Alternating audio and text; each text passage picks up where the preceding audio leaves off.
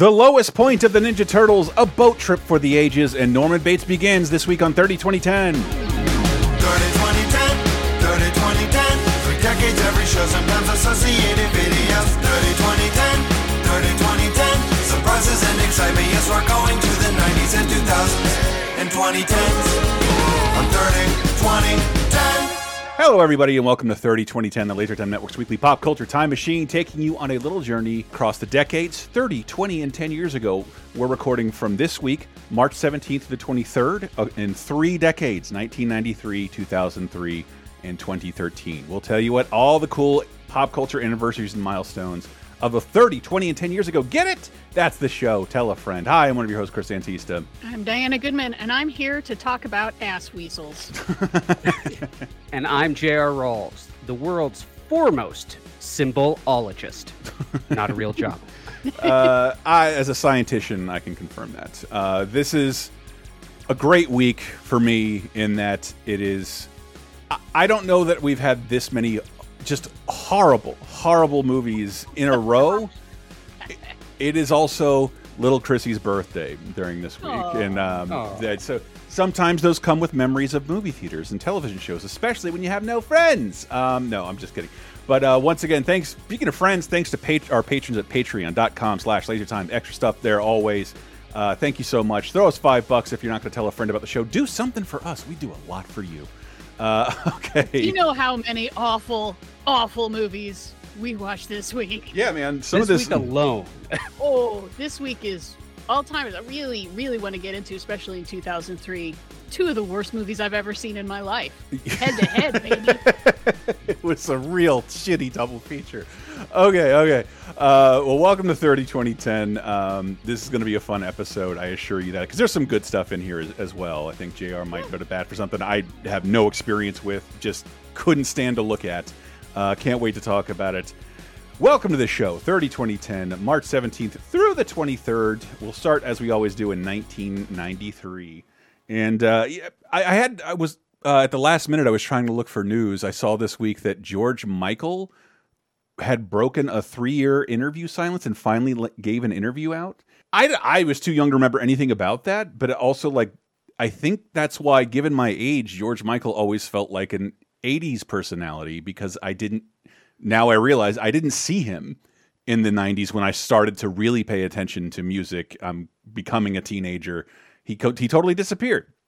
And I just thought that was interesting. George Michael will always be an 80s musician to me because of my cousin. Jesus Christ, did she love the shit. All of her dogs were named after George Michael songs. Yeah. So, yeah. Give me your Freedom 90. Yeah. Freedom 90. Faith.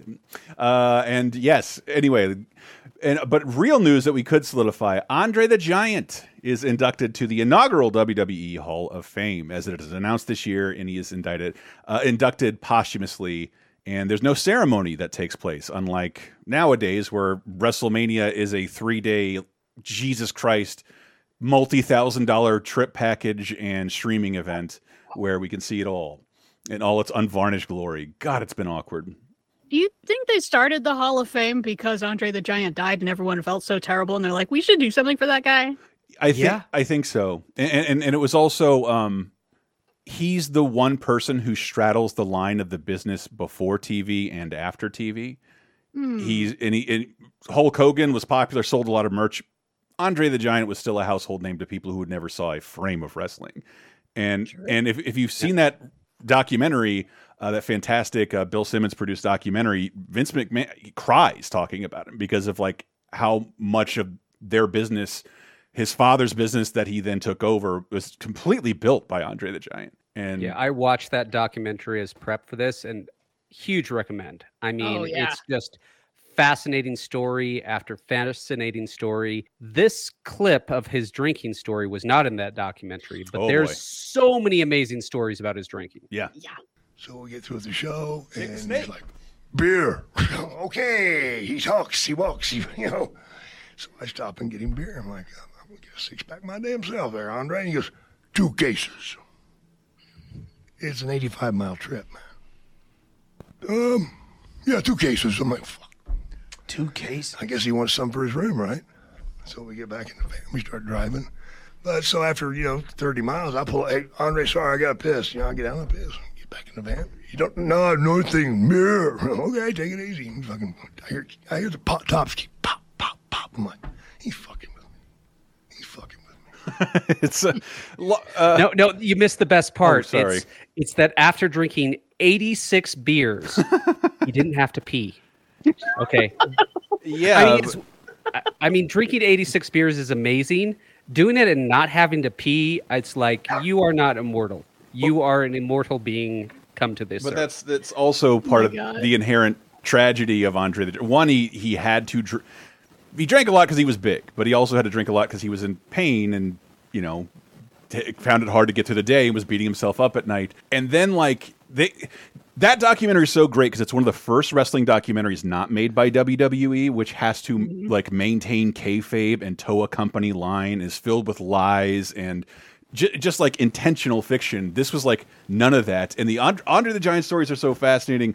Yes, the drinking, how he could pass out in hotel lobbies and there's like nobody who can lift him, so they just throw a blanket over him. But also like, just imagine putting up velvet ropes around it. Just like. The tragic is off limits now. Beyond just being a wrestler, being that big and life was tough for him. And one of my favorite terrible anecdotes in that documentary is like, Andre traveled internationally a lot. He had trouble with regular toilets and could not use airplane toilets. So if he had to go, they would pull a curtain around him and he'd just go because taking dumps in hotel bathtubs if the toilet was too small. I never get tired of Andre the Giant stories. There's even a great graphic novel about some of these stories by Box Brown. I forget what the title is, but you can find it anywhere you buy books. Let's get into the movies. I'll never be able to talk about Andre the Giant again. I think he has one posthumous kid movie release. 1993 movies. First up, oh boy, The Music of Chance with James Spader, Mandy Patinkin, Charles Durning, and Joel Grey. With a name like that, you think it's going to be pretty sappy, and it is not. It is a con man movie, kinda, where James Spader is a gambler and Mandy Patinkin's kind of like a yuppie who stakes him, and he loses to some fancy rich guys who are like, oh, well, you want to pay this off? You have to basically be my slave now on my property. And they have to build a wall out of stones. Because he's my butler. And then they have to try to escape, and it doesn't go well. And reviews are fantastic. Like, I've never heard of this. I don't know most of the people behind the scenes on this, but it's like, I think Ebert called it like one of those movies that obviously has like some sort of message, but it's really left up to you to figure it out. So it's the kind of movie you watch and then want to discuss with people. And I love that. I love that. Well, why the fuck didn't I watch that and some of this other stuff? God damn it.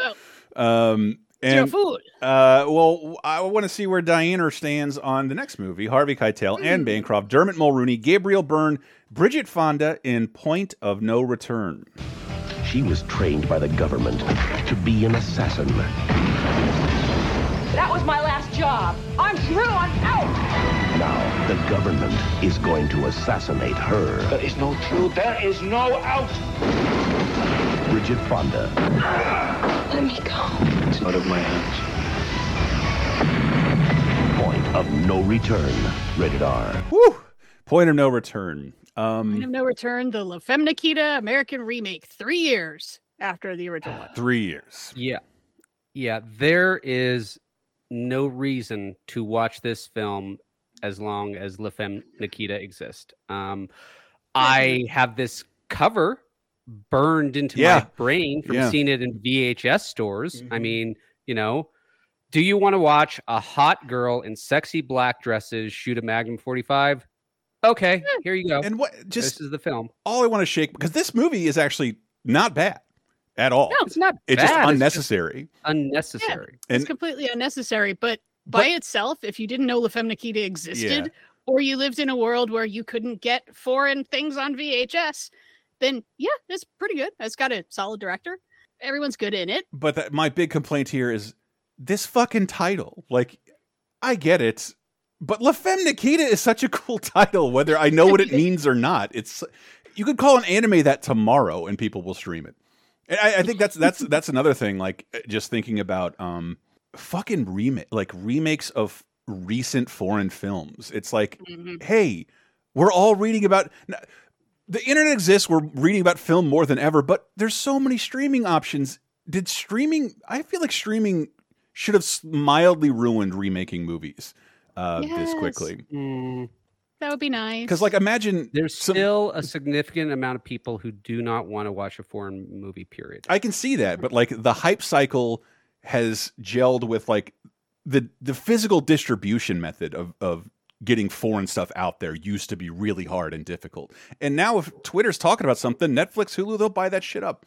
And like RRR, a streaming phenomenon, and I would be upset if somebody remade that instead of watching the subtitled version. Watch the dub version. What are you doing? But yeah, this movie is not bad, but given all the La Femme Nikita content out there, it's the least essential. Yeah, it's fine. I think the most fun thing about it is how it ties into Pulp Fiction. Yeah, how's that? Harvey Keitel is the cleaner. Oh, what? I don't remember that at all. Practically the same part that he plays in Pulp Fiction. He's the guy that you bring in to dispose of the bodies and fix the crime scene. And I kind of laughed 2 years from now when Pulp Fiction comes out. They're like, yeah, we got to bring in the wolf. I'm like, he grew a mustache, but he's just doing the same thing. And the same thing is, hey, clean up that blood. Advice, Harvey. Thanks. Yeah, he's just not rolling with Julia Sweeney for some reason in this one. Yep. Okay, so you'd think it's fine. It's fine.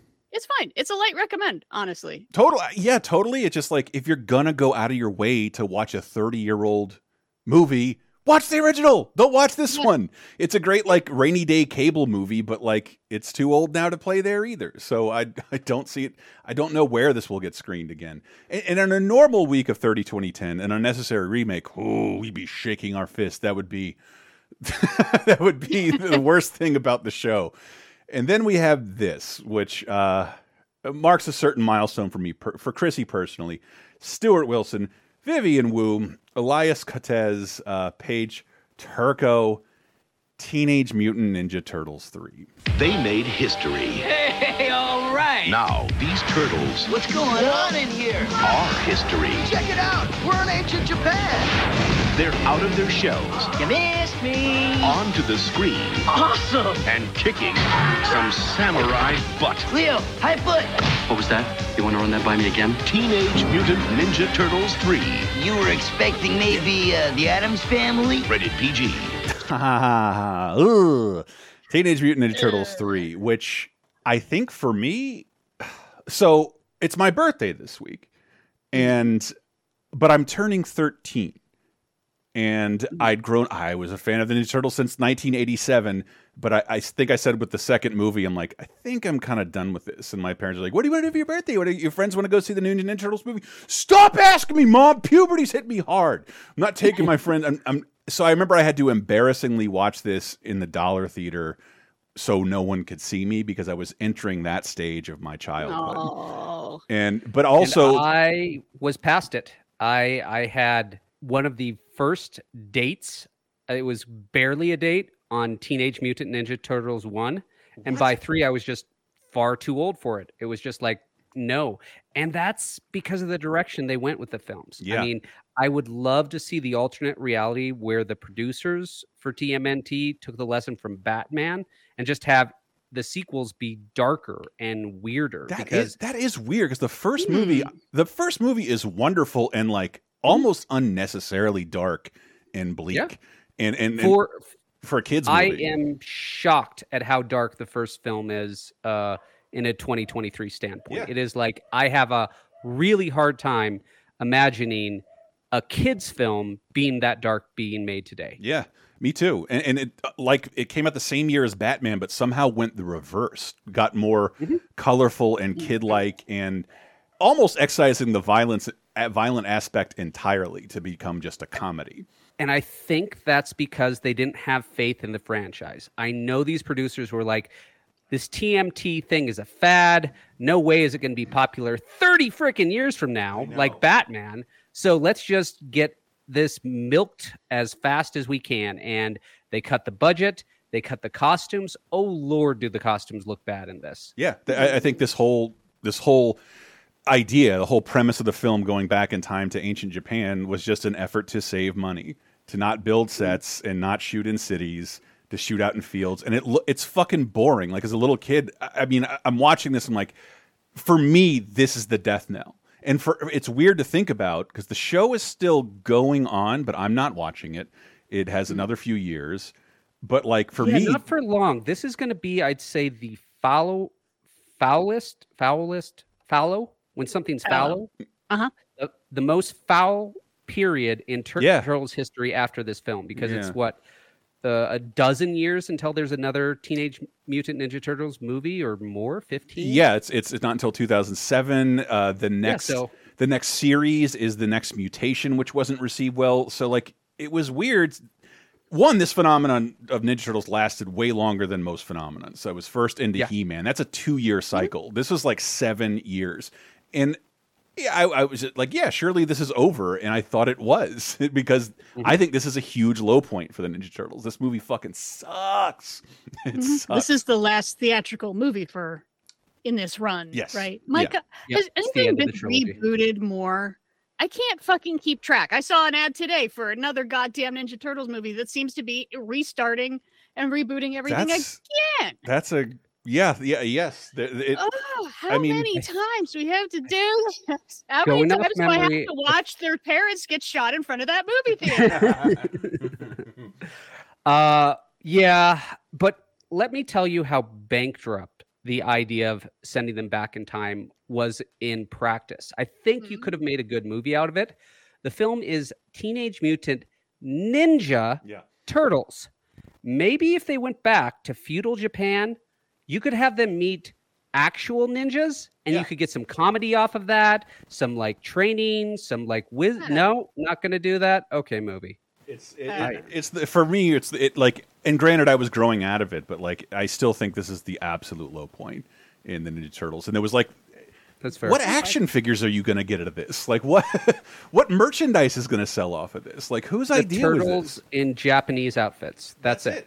And who wants? The fuck wants that? But again, like the franchise wasn't dead. The games are coming out. There was still a bunch of action figures coming out. But like, this is the beginning of the end of the first cycle. No, this is the end of the first wave of the Ninja Turtles. I hope it never stops. From a 1993 standpoint, I guarantee you, the vast majority of people were like, "That's a dead franchise. It was a thing in the '80s. It's not going to have any future. It's just the pet rock." Yeah, it's in a weird world. You could see like TV producers like, I don't think we're going to move forward with this Ninja Turtles thing. It just seems weird to think about now that they've stood the test of time, and they're not unlike comic characters. They thrive on reinterpretation and modernizing, and I think that's always very cool. And the new movie looks really cool. I can't wait to see it.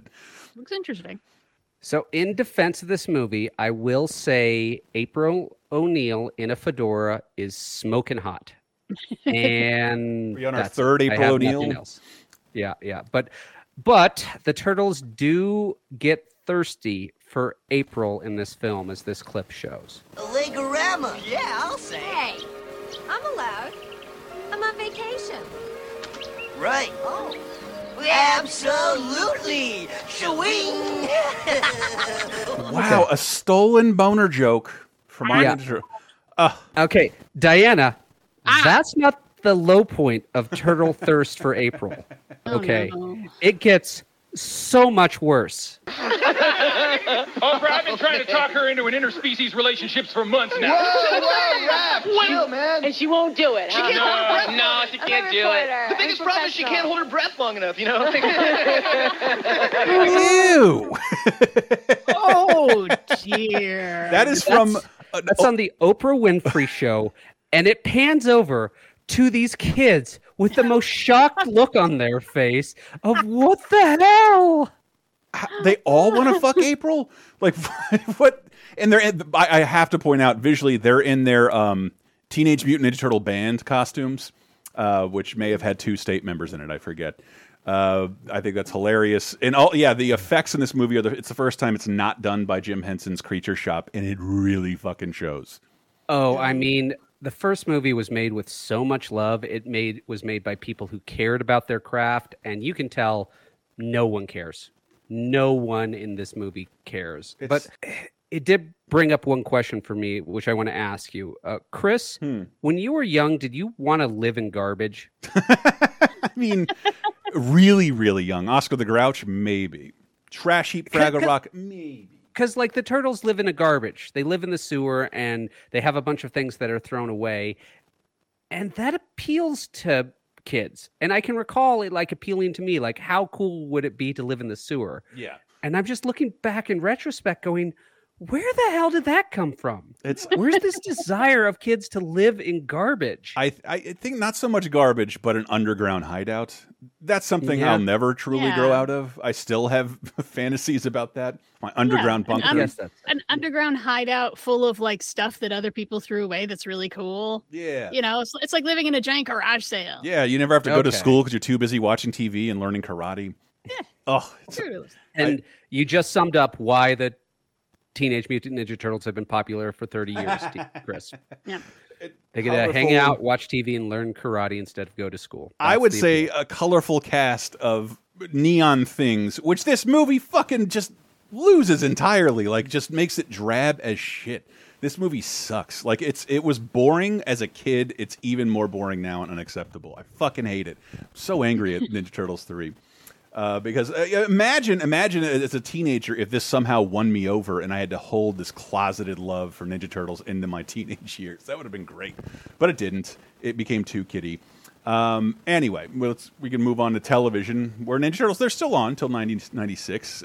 Yeah, I fell down the rabbit hole of looking into those episodes because they get darker as the movies get fucking kiddier.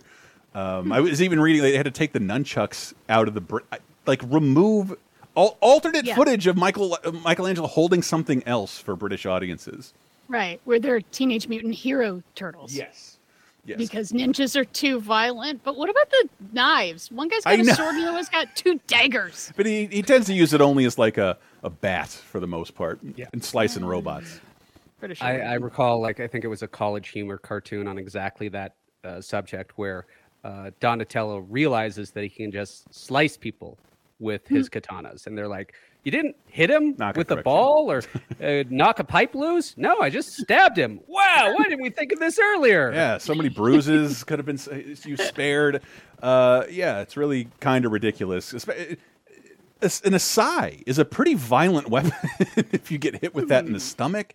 Ugh, 3 prongs, curved. Ugh. But yes, moving on to television. Yeah, Ninja Turtles' next mutation would be in '97. So that's the next time, the next iteration of Turtles. There's like 3 years off, and that seems like a long time. But I think there's been longer stretches without new Turtles. Hopefully, we won't go too long. Oh yeah, we have that new movie coming out. Moving on to television in 1993. What is it? March 17th through the 23rd. Real Stories of the Highway Patrols debuts in syndication. When you absolutely can't figure out what to watch. Yeah, it's like Cops, but with more crashing. More crashing and stories. 100% why it exists. It's like, what's a success? Cops. Is it cheap to make? Oh, hell yeah. Yeah, well, what's another cam? We shoot testimonials. I think that's the difference. They're not following around. You're literally hearing anecdotes you might see if you have a drinking buddy who's a highway patrolman or a super trooper. That happens. But a much bigger episode for me anyway. Seinfeld, the Junior Mint. It's a junior. I love Junior Mint. Nobody in the world had talked about Junior Mints in my world in 7 years. And this is the... Why were they talking about Junior Mints before? Because they were in movie theaters and candy was all we could talk about when we were kids. Okay, so because you were a child. Yes. Gotcha. Okay. But it's like the worst candy. It's like your grandma's candy. I like Junior Mints. Of course you do. All ladies like mint. But I won't eat a handful of them. It is a one at a time sort of thing. It's true. Do you sprinkle them on your popcorn? I don't. I have done that, but I prefer not to. I don't like minty. I tried that, and I thought it was just disgusting. I don't get the appeal. I've heard of that, but I'm not blowing $35 at the concession stand. Jesus Christ, popcorn and Junior Mints. Yeah, no, doing that with M&Ms, though, I like that more. Something just straight chocolate, not minty chocolate. But I would say the other thing people really remember about this episode is trying to guess a woman's name when all you know is that it rhymes with a part of the female anatomy. Mulva? Great seats. You could see the actors spitting. Really? Mm-hmm. And afterwards, we went backstage, and Olympia Dukakis autographed my playbill. Oh. Wait a second, you got her autograph? Yeah. Do you have it with you? Yeah, it's in my purse. Let me see. You know, I really think I'm falling for you, Jerry Seinfeld. Oh, well, I really think I'm falling for you. Did we say that Jerry he's dating someone and he doesn't remember her name? This has happened to me in like a one-day period, but never this long. And he's trying to guess her name by looking at the autograph. Joseph Puglia. I had it autographed from my uncle. Yeah, I know. You don't know my name, do you? Yes, I do. What is it? It rhymes with a female body part. What is it? Mulva?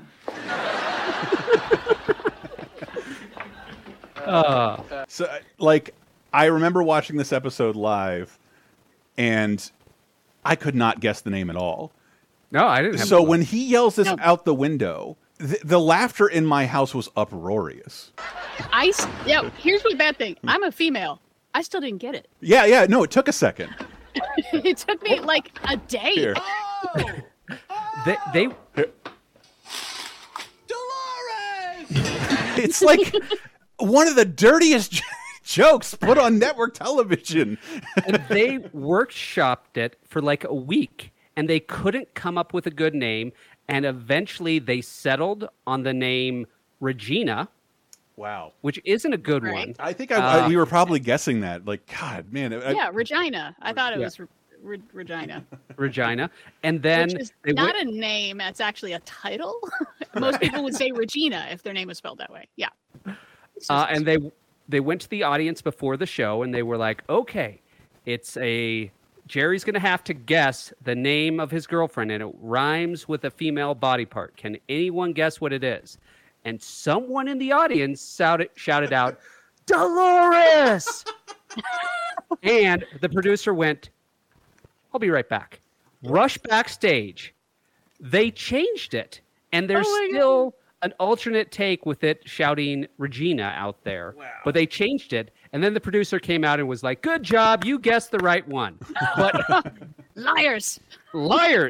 That man is owed residuals, because that is like one of the best Seinfeld moments of all time. Yeah, yes. I remember being in the room with my mom and dad. One person gets it, the other doesn't. Then they're nudged, and then, oh, holy shit. They said that on television?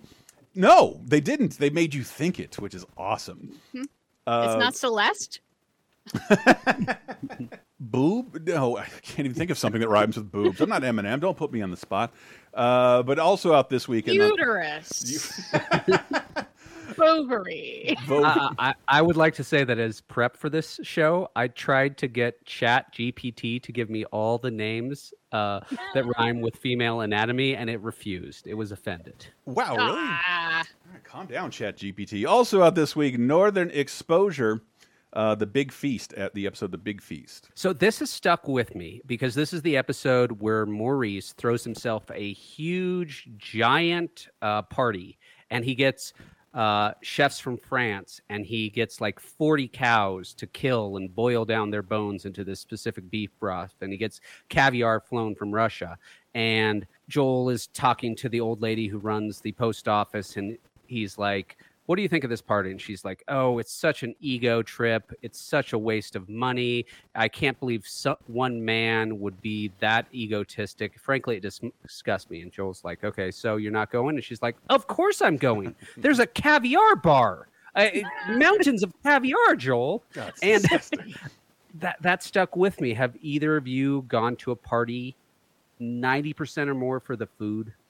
Oh yeah. Oh well, yeah. Actually, I mean, what am I saying? Like, I used to work in press, and so I would constantly dine out. Like, I worked in the press, and I worked in the press in San Francisco right before the .com bubble burst, and it was very easy to just talk my way and walk into a reception for some web thing that I didn't know what it was, and I grabbed some food and I leave.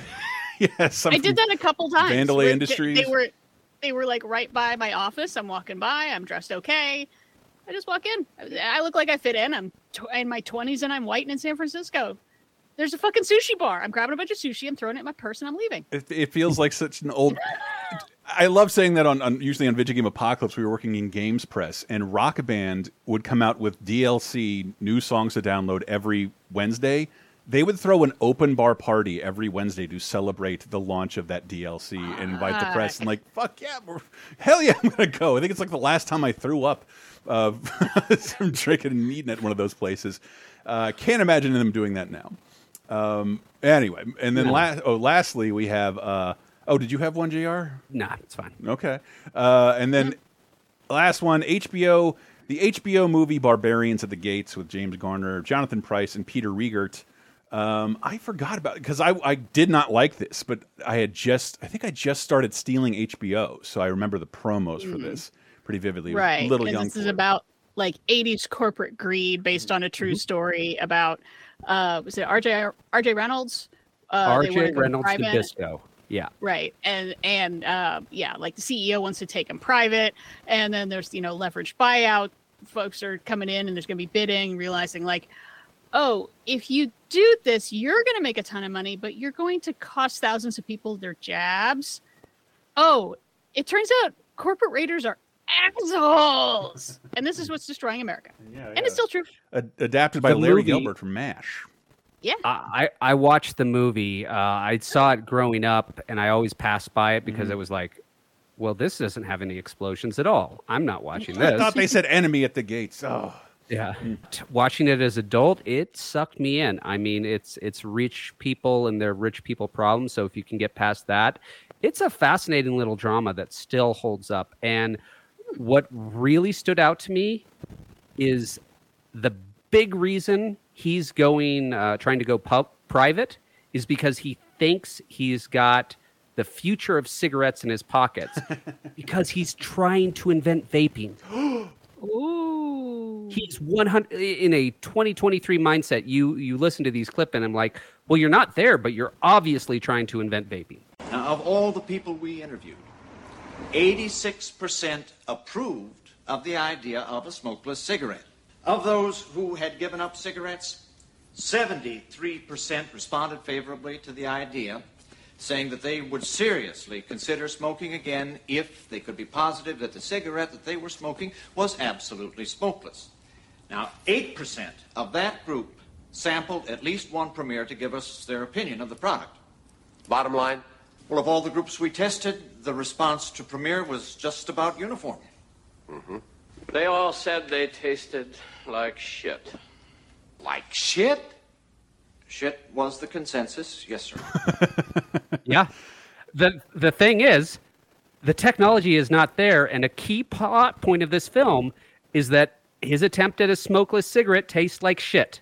Like literal shit. Like people say, this tastes like literal shit. Like 95% of the market. Yeah, I feel like... I've been on and off cigarettes and vape for years, and just like, why the only person not getting on this vape market are the tobacco companies? And I was just like, oh yeah, because they make tobacco. They're the only thing they've tried for smokeless is, remember Snooze? Snooze. They were just dip fucking chaw in little packages. Gross. Yeah, but this is based on a real thing. Premiere from 1988. They tried to make a something you light the carbon tip, which would heat the tobacco, and flavor beads. I remember flavor beads. Gross. Oh yeah, Did you see this on HBO Max? I meant to check on that because like a lot of their original, it's free on YouTube. Yeah, a lot of their original movies aren't there for some reason, and this was a pretty big one, so I was a little bummed by that. HBO just doesn't care about their original movies. I think they don't. That was before they kind of owned the movies. Sometimes they were movies distributors like, I don't think this has a theatrical future, and HBO would buy them. They don't really own them, but that we associate them with HBO. Yep. Oh, apparently the Premier smokeless cigarettes, they did not last very long, about a year, because it turns out they were really good for smoking crack. Oh, great. That sounds like 1,000% more addictive. Put that in the corporate office. Anywho, moving on to video games of 1993, March 17th to the 23rd. It's a Sega CD celebration here. Afterburner 3 out on Sega CD. Arcade-style combat. your jet has unlimited ammo. So just hold the machine gun and spam missiles. That's it. That's the strategy. Love me some Afterburner. And when I think of jet fighter combat, I think of light jazz. They're protecting those bases with squadrons of their best interceptors. Your job is to take out those bases. If you have to knock down a few enemy planes, so much the better. Just you and your F-14. With a good pilot, it's holy terror. With you, what is love? It should be Baby, don't hurt me. Don't hurt me. Hell yeah. Oh my God. Suck it, Kenny Loggins. That's what I want to score my jet fighter sequences with. Batman Returns is out on Sega CD, which is a pretty okay game. I gotta disagree. Yeah. This has the problem that the video rental market had a horrible effect on gaming at the time. This game starts out hard and goes to impossible. It does have a bat ski boat, so that's something. Hell yeah. And what about Jaguar X-Jate? Is this a game or a peripheral? This is a game based on the Jaguar car. Oh, gross. And just like the real Jaguar, it's gorgeous and will stop working after 5 minutes. Rise of the Dragon is also out. And the Road Avenger. Just a standard game. Same with Road Avenger. Really, the Sega CD was spasming at this point. It was just like, here's a bunch of games that don't have any reason to be on our system. Please buy it. Yeah, a bunch of personality-less games that can port over from like scrapped arcade projects. Just mildly more powerful than your existing consoles. It wouldn't last very long. Not a system I have a lot of love for, Sega CD. And I am a huge Saturn and Dreamcast fan, I'll tell you that. Music of 1993. Informer by Snow is still #1 during the week of March 17th through the 23rd. But we also have new releases, such as This Time by Dwight Yoakam, Till Death Do Us Part by the Ghetto Boys, Songs of Faith and Devotion by Depeche Mode, Space Age Bachelor Pad Music by Stereolab, The Bliss, Vibrations of Love and Anger and the Ponderance of Life and Existence by PM Dawn. Jesus Christ, a Fiona Apple-esque album title there. For the Beauty of Winona by Daniel Lanois, Home Invasion by Lenoir, Home Invasion by Ice-T, Independent Worm Saloon by Butthole Surfers, and we're going to close out with Ordinary World, which we shat upon to make our Groundhog Day joke, but is a great, great jam. It's like my favorite part in that movie Layer Cake. That dude's getting the shit kicked out of him and fading in and out to Ordinary World. Awesome. But Ordinary World by Duran Duran will take us out. But stay right there. Got some shitty movies to talk about in just in about 10 years. Stay right there. And then I try to make my way to the ordinary world. I will learn to survive.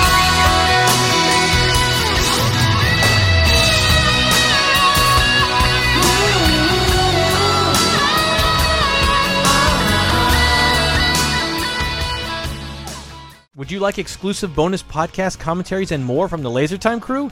Then we strongly encourage you to support this show on patreon.com/lasertime. It supports not only this show, but all the rest of the LaserTime network. You'll get commentaries, play games with the hosts, see exclusive videos first, and receive an uncut weekly ad-free podcast bonus time. Speaking of which, here's a quick taste. 1978, they're shooting Superman 1 and Superman 2 back to back. I'm kind of becoming comic obsessed in the early to mid 80s. I think Superman 3 is on the verge of coming to video, but basically I could just rent the first two over and over again. So I watched those over and over and over again. And to me, they warm my heart. And by the time the Donner cut came out in, what are we talking, 06? To coincide. 06, I think, yeah. To coincide. Like, I watched it and, like, you know, I read this is technically better. I was a little kid. I didn't know what happened. I didn't want this version. I felt nothing when I saw it because, like, this is just not the nostalgic version I have for Superman. And Steve has an experience I'd like to talk about. It's hard to call any of these movies good because they're all bad and pee in the eye of Superman and everything you know about it. Okay. Get Bonus Time, a weekly uncensored and commercial-free podcast every Tuesday, starting for just $5 on patreon.com/lasertime.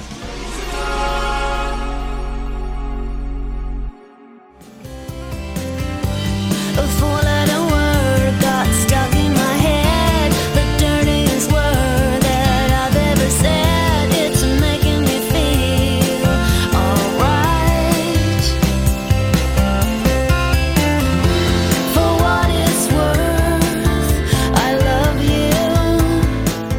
Coming in with For What It's Worth by the Cardigans off of the album Long Gone Before Daylight. It is out this week, 20 years ago, 2003, March 17th to the 23rd. Welcome to 2003, everyone. Other new music releases include new releases like Hitting the Note, the 12th and final album by the Allman Brothers Band. What? In 2003? Yeah. One of those bands said, okay, well, half our guys are dead, but we're going to keep going until, well, all right, we're done. I'm Just a Girl by Deanna Carter, Transfiguration of Vincent by M. Ward, The Underground Heat Volume 1 by MC Light, Neon Nights by Danny Minogue, Apple O by Deerhoof, Blackout by Head PE, Pig Lib and Pig Lib by Steven, Malkmus and the Jicks. I feel like I'm going to get in trouble for saying that. In the Club by 50 Cent is still number one. Yes, and I'd say a little bit of news bringing the world of 2003. A U.S.-led coalition launches a ground invasion of Iraq. You thought it'd be Oscar news. Okay, so y'all know when we left Iraq, anyone? Have we, or was that just Afghanistan? December 2021. Oh, okay. And though I'm sure we still have contractors and all kinds of other unofficial folks there. Yeah, death toll speaking, we got some in the neighborhood of 10,000 Americans dead, about 5 times as many since then to suicide, and somewhere 500 to 600,000 dead Iraqis. Jesus Christ. For what? Look, Saddam fucking blew. I hate that fucking guy. He got what he deserved, but... Hey, there are shitty dictator assholes all over the world, but, you know, we want your resources. Haha, Yeah, they're so... I love hearing now so many conservatives being like, well, this is an example of the government lying to America, and that's why you shouldn't trust the government. It's like, you were the fucking government! You knew. Y'all knew. You didn't care. Yeah, I don't think that's true, honestly. I do not think it was a blatant lie. I think it was reasoning to reach the conclusion you already wanted. Yeah. Yeah, but I hate them going now and being like, oh, yeah, no, I do. Like, fuck you. If you knew then, you should have said something. You did it. Yeah, you saw what you wanted to see. And it was real. It was a real are we the baddies moment for me of just like, wow, we're really doing this, huh? Like, yeah, there's plenty of other places we could go. We want to do this. The first Bush tried I think it's important to remember how popular it was. Yep. In 2002, the authorization for war was 77 votes in the Senate, 296 in the House. That is a wide bipartisan support. Yeah, it was odd. And as Senator Joe Biden declared at the time, we have no choice but to eliminate the threat. Exactly. Yeah. Well, really? Because I thought he was a super left-wing communist. That's what they keep telling me. And now that doesn't sound like a very communist thing to do. I'm very disappointed. Yeah. Anyway, moving on into movies of 2003. Bringing Down the House. It's still number 1 at the box office. Yeah. Let's talk about some other crimes against humanity, shall we? Not the first one, though. The first one is lovely, and then it just gets worse and worse. Yes. We got Ken Sampson, Peter Cullen, Nikita Hopkins, Jim Cummings, and John Fielder. And if you don't recognize them, those are some of our greatest voice acting talents in Piglet's big movie. Coming only to theaters. Piglet. Little Pig, big movie. I tried to stop, but it's no use. Walt Disney Pictures presents Piglet's Big Movie. Rated G. In theaters March 21st. With songs by Carly Simon. Yep. I watched this, and this is charming. Honestly, it really is. It holds up. As I said last week, Piglet is a perfect character because he teaches young kids to overcome their fears. This is the last time John Fiedler original voice of Piglet. Yeah, original voice of Piglet. He's like 77. Yeah, he's like 77. He might have done the Heffalump short, but yeah, he finally gets a starring role. That makes me so happy. Yeah, and it's perfect. This is the perfect Piglet movie. If there was any Piglet movie you could think of, this is it. This is exactly what it is. It's told in that charming Winnie the Pooh style where all the animals make mistakes that a young child would make. They pick up Piglet's book of what I love about these characters so much is how fucking stupid they are. They are made of scraps of Christopher Robin's intellect, and yeah, exactly. It's so they're all little funny. kids. They use little kid logic. Yeah, and that's makes them kind of dumb but charming. Yep. In this film, they find Piglet's photo album, and they figure, well, if this told us where he was, this will tell us where he's going to be. So they go to each one of those locations, and then they flash back to some charming little piglet adventure. It's charming. It's whimsical. It's exactly what you'd want from a Winnie the Pooh movie. Do you know how many Winnie the Pooh movies there have been? I'm having a hard 10. It's kind of. I mean, theatrically, I think it's the most sequels any Disney movie has ever generated. I mean, it's tough because so many of them are just. It's a collection of shorts. Well, the first movie is. But then the second Winnie the Pooh movie is a brand new movie, and the Tigger movie is a brand new movie, and Piglet's Big Adventure is a brand new movie, and there's a Heffalump movie in there. I'm trying. Grand Adventure, was that straight to DVD? All right. Remember. If you're going by purely the Winnie the Pooh films released in theaters, it's 7. Wow. Seriously, that's crazy. There's fewer Shrek movies. There's no other Disney film that has that many films in theaters. 100%. Yeah, you got like 4 Toy Story films, and that's, they're Pixar films. You know what I'm saying. 2 Rescuer films, 2 Frozens. And the only bad Winnie the Pooh movie? Christopher Robin. Man, take the worst fucking character, blow it up, and bore the shit out of kids. Holy fuck, that movie sucks, and I'm glad everyone's forgotten it. Moving on to, oh boy. Remember, I was hankering like, man, I love Mike Myers. I'd wish he'd be in another movie. Not like this. Mike Myers, Candice Bergen, Rob Lowe, Kelly Preston, Margaret Ruffalo, Christina Applegate, Gwyneth Paltrow. View from the top. At Royalty Airlines, Welcome aboard. the stewardesses are friendlier. Would you care for some champagne? This ain't your mama's house. The pilots are faster. Captain, we are... Captain? Hey, he'll be fine. I'll poke him with a stick. And the nuts You call these warm nuts? are warmer. I felt warmer nuts enough. Hello. View from the top. I've had only a couple of near misses. But I'm feeling better about it. Rated PG-13. Woo! The flight attendant comedy you've been waiting for.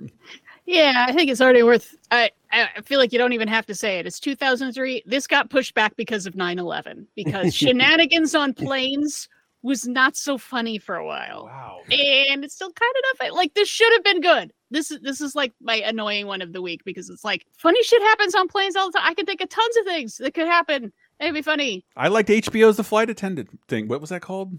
Is it called The Flight Attendant? Yeah.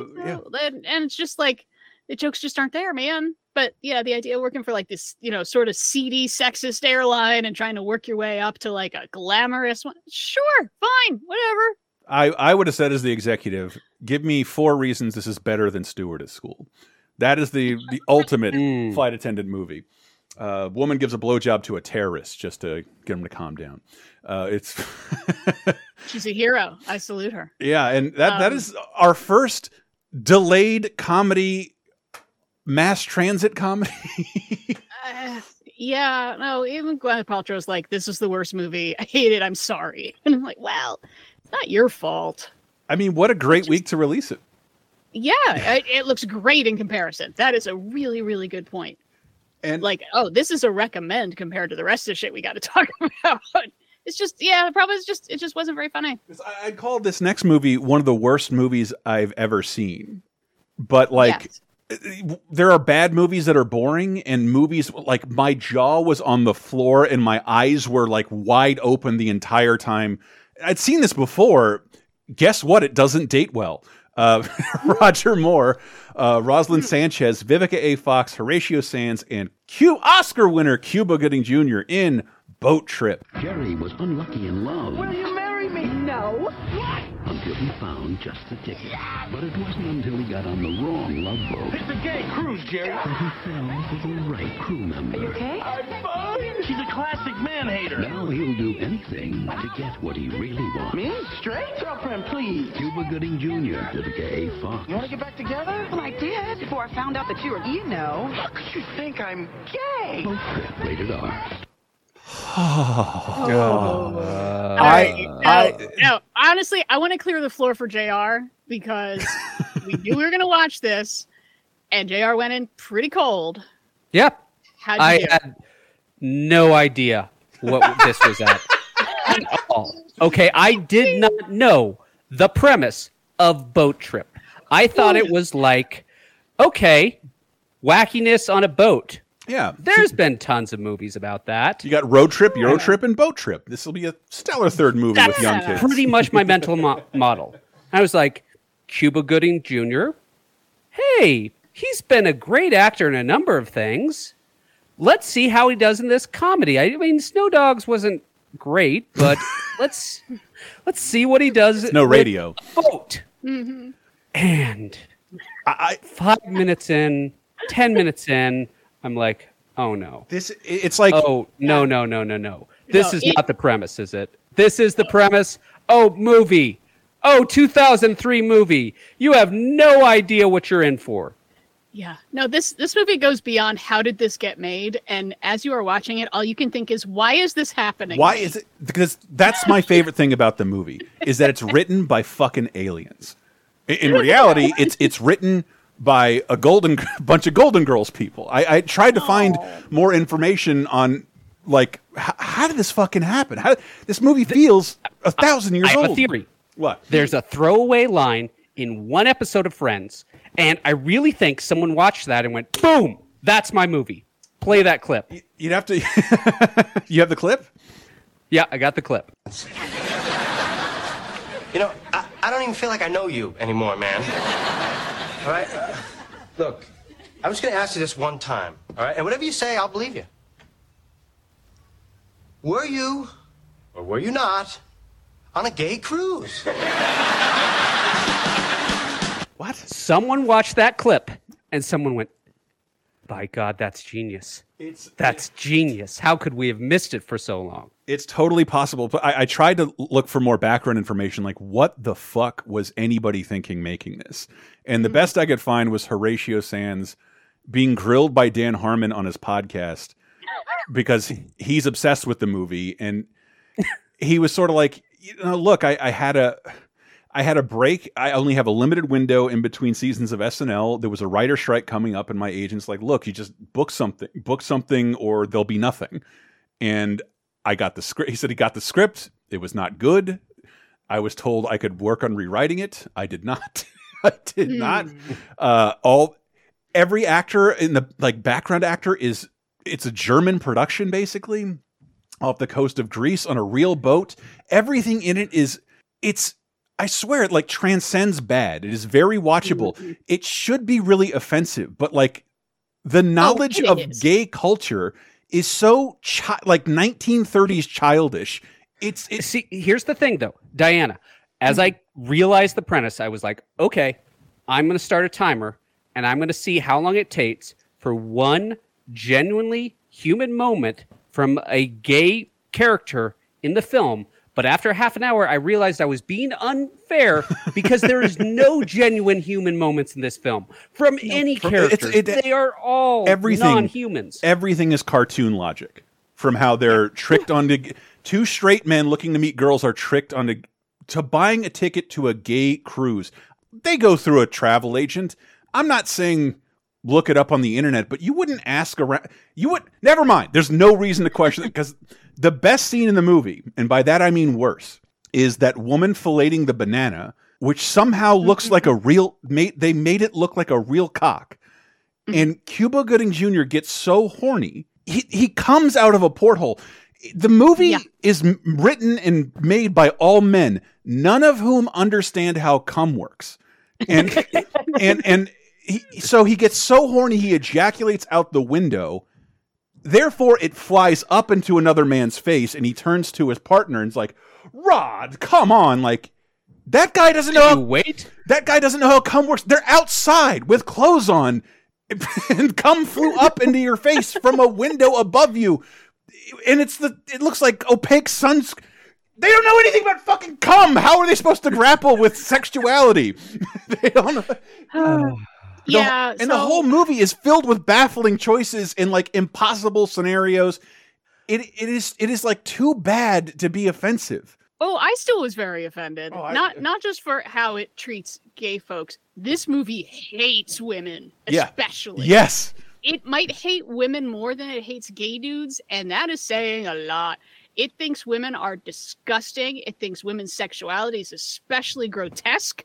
That there is a woman who's also in all the Insidious movies who plays like a horny but ugly lady who's constantly trying to attack Horatio Sands, who is treated like she is an alien that came out of someone's butt. Horatio Sands should be happy with any option. To judge that woman and Horatio Sands on a standard level of attractiveness for their genders, the woman would be more attractive than Horatio Sands. Yes. Mm-hmm. Yeah, the fact that she wants to fuck makes her disgusting. She is so horrible. And a bunch of sexy ladies end up on the boat too, and they're not really treated any better though. They're just like boobies.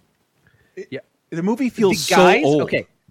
The guys are pretending to be gay, but they also want to have sex with the beautiful women who are on board their ship.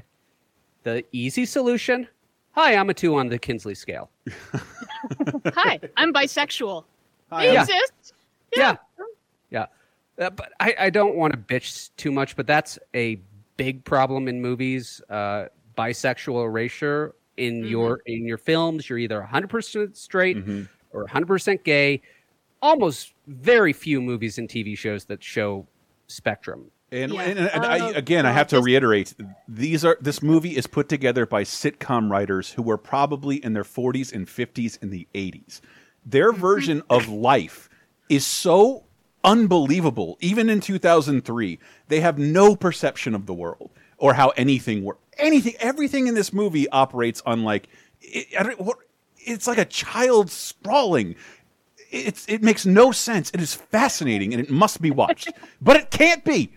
It's one of the few movies I've seen that like, oh, they really don't want to get see. This movie was delayed by 2 years, and then now if you try and stream it, it's impossible to find. It is not available for purchase. It gives me a little bit of hope for humanity because the fact that both Richard Roundtree and Sir Roger Moore show up. Holy shit, Roger Moore! What the fuck? Roger Moore, I feel like is the only good thing in this movie though, because he's just being campy and he does not give a fuck. And in the end, he says that he's a badass motherfucker, and that made me happy because I never heard him swear before. He's having so much fun in this film. I mean, he is loving being this gay camp character. You can tell that. I think I heard Horatio Sands say that. Yeah, like because he played James Bond for so long, he kind of delighted. Oh no, he compared him to Bob Saget. Like because he's viewed as like this milquetoast sitcom dad, he just wants to curse and be naughty, and that's how Roger Moore really is. And that's I'll do it. It sounds fun, and he's clearly having. It's just so bizarre to see him in this film. So wrong. Like there's a version of this. Somehow, somewhere, there is a version of this that works. Jesus fucking Christ, is this the birdcage? Thank you. Yes, the birdcage. The birdcage works, which holds up amazingly. But it's also from a different perspective. But so I guess it's not a totally fair comparison. But oh my god, just how there are so few movies where I feel like this movie is hateful. Yeah, there's not a gay person anywhere near this movie. To everyone in the world, it hates its characters. It hates the audience. It hates.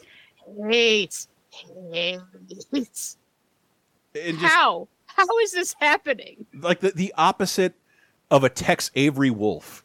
The reaction from these guys at every gay thing that happens. Like, you're not desensitized to this yet. Come on, what the fuck? How long is this going to take? You're on a boat. Oh no, those men are dancing together. Whoa! This movie is incredible to watch. And I just imagine any gay person watching this and like they will laugh their heads off as well. Because it's so ancient in its perceptions of everybody, of just regular straight relationships. The women in this movie are that the opening of this movie is amazing. Amazing. The proposal on the hot air balloon, which she then leaves him on a hot. This movie's so dumb. It's so dumb. It's 100,000 tons of. Am I the only one who had a great time with it though? Oh God. I mean, it was fun for me, and it reminded me of like a lot of 60s and early 70s camp classics where, yeah, if this movie were made in 1967, it would somehow be less offensive than it is in 2003. Yeah. If it were the exact same thing, because there are some movies with some gay characters in the 60s and 70s that are so outrageous that it's actually like kind of funny because it's basically parodying what people think of gay folks, as opposed to this, which have they ever met another human being, gay or straight? I don't know.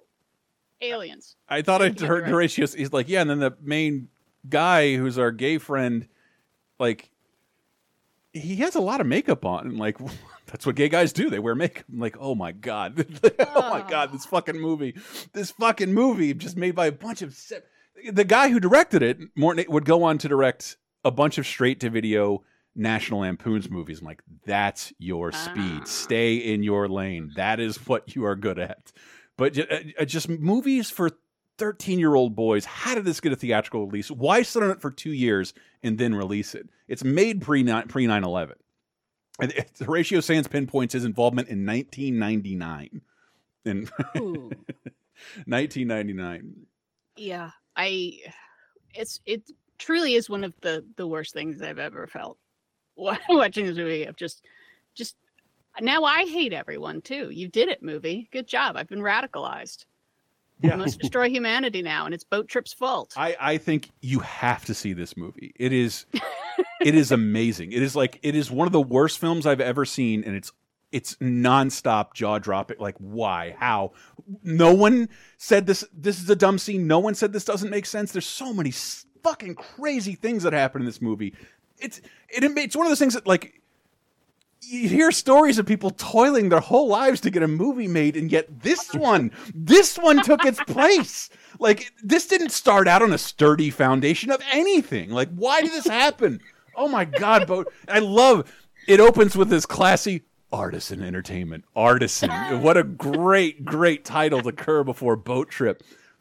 Find Boat Trip any way you can. Steal it if you must. Watch it with a friend. Watch it with your gay friends, and just look at, God damn, some of these people who made this movie are probably voting.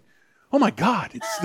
It's Now, if you do watch it with a gay friend, I think you should warn them about what the movie is like. Otherwise, I think you're going to be charged with a hate crime. But I'm telling you, their perception of straight men, straight women, gays, it's all baffling. In like, if I would have gone in knowing this is a horrible, god-awful movie, watch it as a bad movie, I think that would have been the better experience for me. Oh, so were you just cringing the whole time? Yeah. Oh, I would. I'd seen it. I'd seen it before. Like, I think we had a DVD as a gag gift that got passed around by groups of friends, and eventually it found its way onto the TV. But I never paid attention as much as I did this time, and it was glorious. It deserves to be seen in HD. God, it's a campaign to get it released, and I swear, it has its fans. Like, having to go around the internet, go to IMDb. There's so much positivity towards this fucking movie. It's astonishing that how many people like this movie. It's incredible. Because if you like this movie, I guess there's nothing else quite like it. There's nothing that comes close to the level of bad and wrongness that is in fucking Boat Trip. It must be seen to be believed. Again, thoroughly recommended. Yeah. Put it in the list at the end of the year. Boat Trip, baby. Because I also saw another one of the worst movies I'd ever seen. Mm-hmm. And like, fuck this movie. Like, I don't have to say, you don't need to watch the next movie we talk about. The next movie has talented people all up and down it. There's nothing but talented people making one of the worst movies ever. Yes. Donnie Wahlberg. But Boat Trip was the best they could do. Would be like that was okay. And that would have been huge praise for them. This one, though, my God, money and talent and effort, and it's trash. It's because that. I guess I'll say that right off the bat. This story is trash and should have been treated like trash, and filmed on a shoestring budget with no. The score is so dumb. it uses all the mechanics Hollywood had in 2003 to turn this B story into some A blockbuster, and it's fucking dumb. Donnie Wahlberg, Tom Sizemore, Timothy Oliphant, Damian Lewis, oh my God, Jason Lee, Thomas Jane, just wants his kids back, Morgan Freeman. It's Stephen King's Dreamcatcher. A terrifying force has arrived on Earth. I've quarantined the entire area. Nothing leaves alive. It weaves its way inside your body. You're not Jonesy. It twists its way into your mind. It uses you as its disguise. Come with me, Owen. I'll show you things you wish you'd never seen.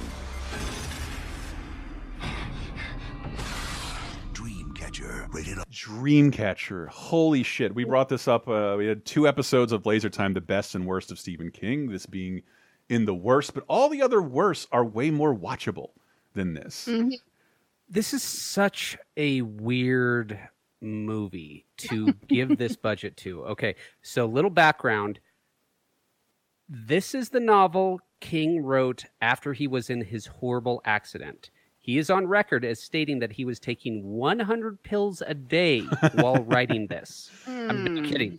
And this is the very first Stephen King novel that I did not finish. Really? I read a ton of Stephen King things. This is the first one. I got like 100 pages in, and I was just like, no. Is this going to end with kid sex too? Yeah. Well, I mean, that's the thing. It feels like it's made of leftover parts from other Stephen King stuff. Yes. Yes. I mean, you know, a lot of Stephen King stuff. There's going to be kids in the 60s in Derry, no matter what Stephen King book it is. But it does feel like, is this 2 different movies?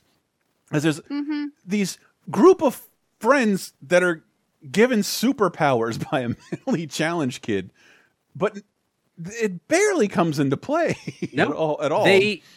It would have been the best decision to cut Dunnitz, the mentally challenged kid, from the screenplay entirely. Yeah. But no one could go to Stephen King and say the central part of your novel, it's garbage, and the story actually works much better without it. I mean, they got away with Lawnmower Man. You could take liberties with Stephen King stuff, but not at this point, because this is the point when he has had burned by Hollywood, and he's like, I get final say or you don't make my movie. Oh, shit, really? And I can see that. Or like, I'm not going to promote it, or like, you don't put my name on it if you're going to change it this much. Because the Butt Alien... I'm not 100% sure. I think he had script approval. I think he was like, if I say it's not in the script, it's not in the script. If I say this doesn't get made, it doesn't get made. So when I first remember hearing about this story, it was the ass aliens, which they try and play down in this movie.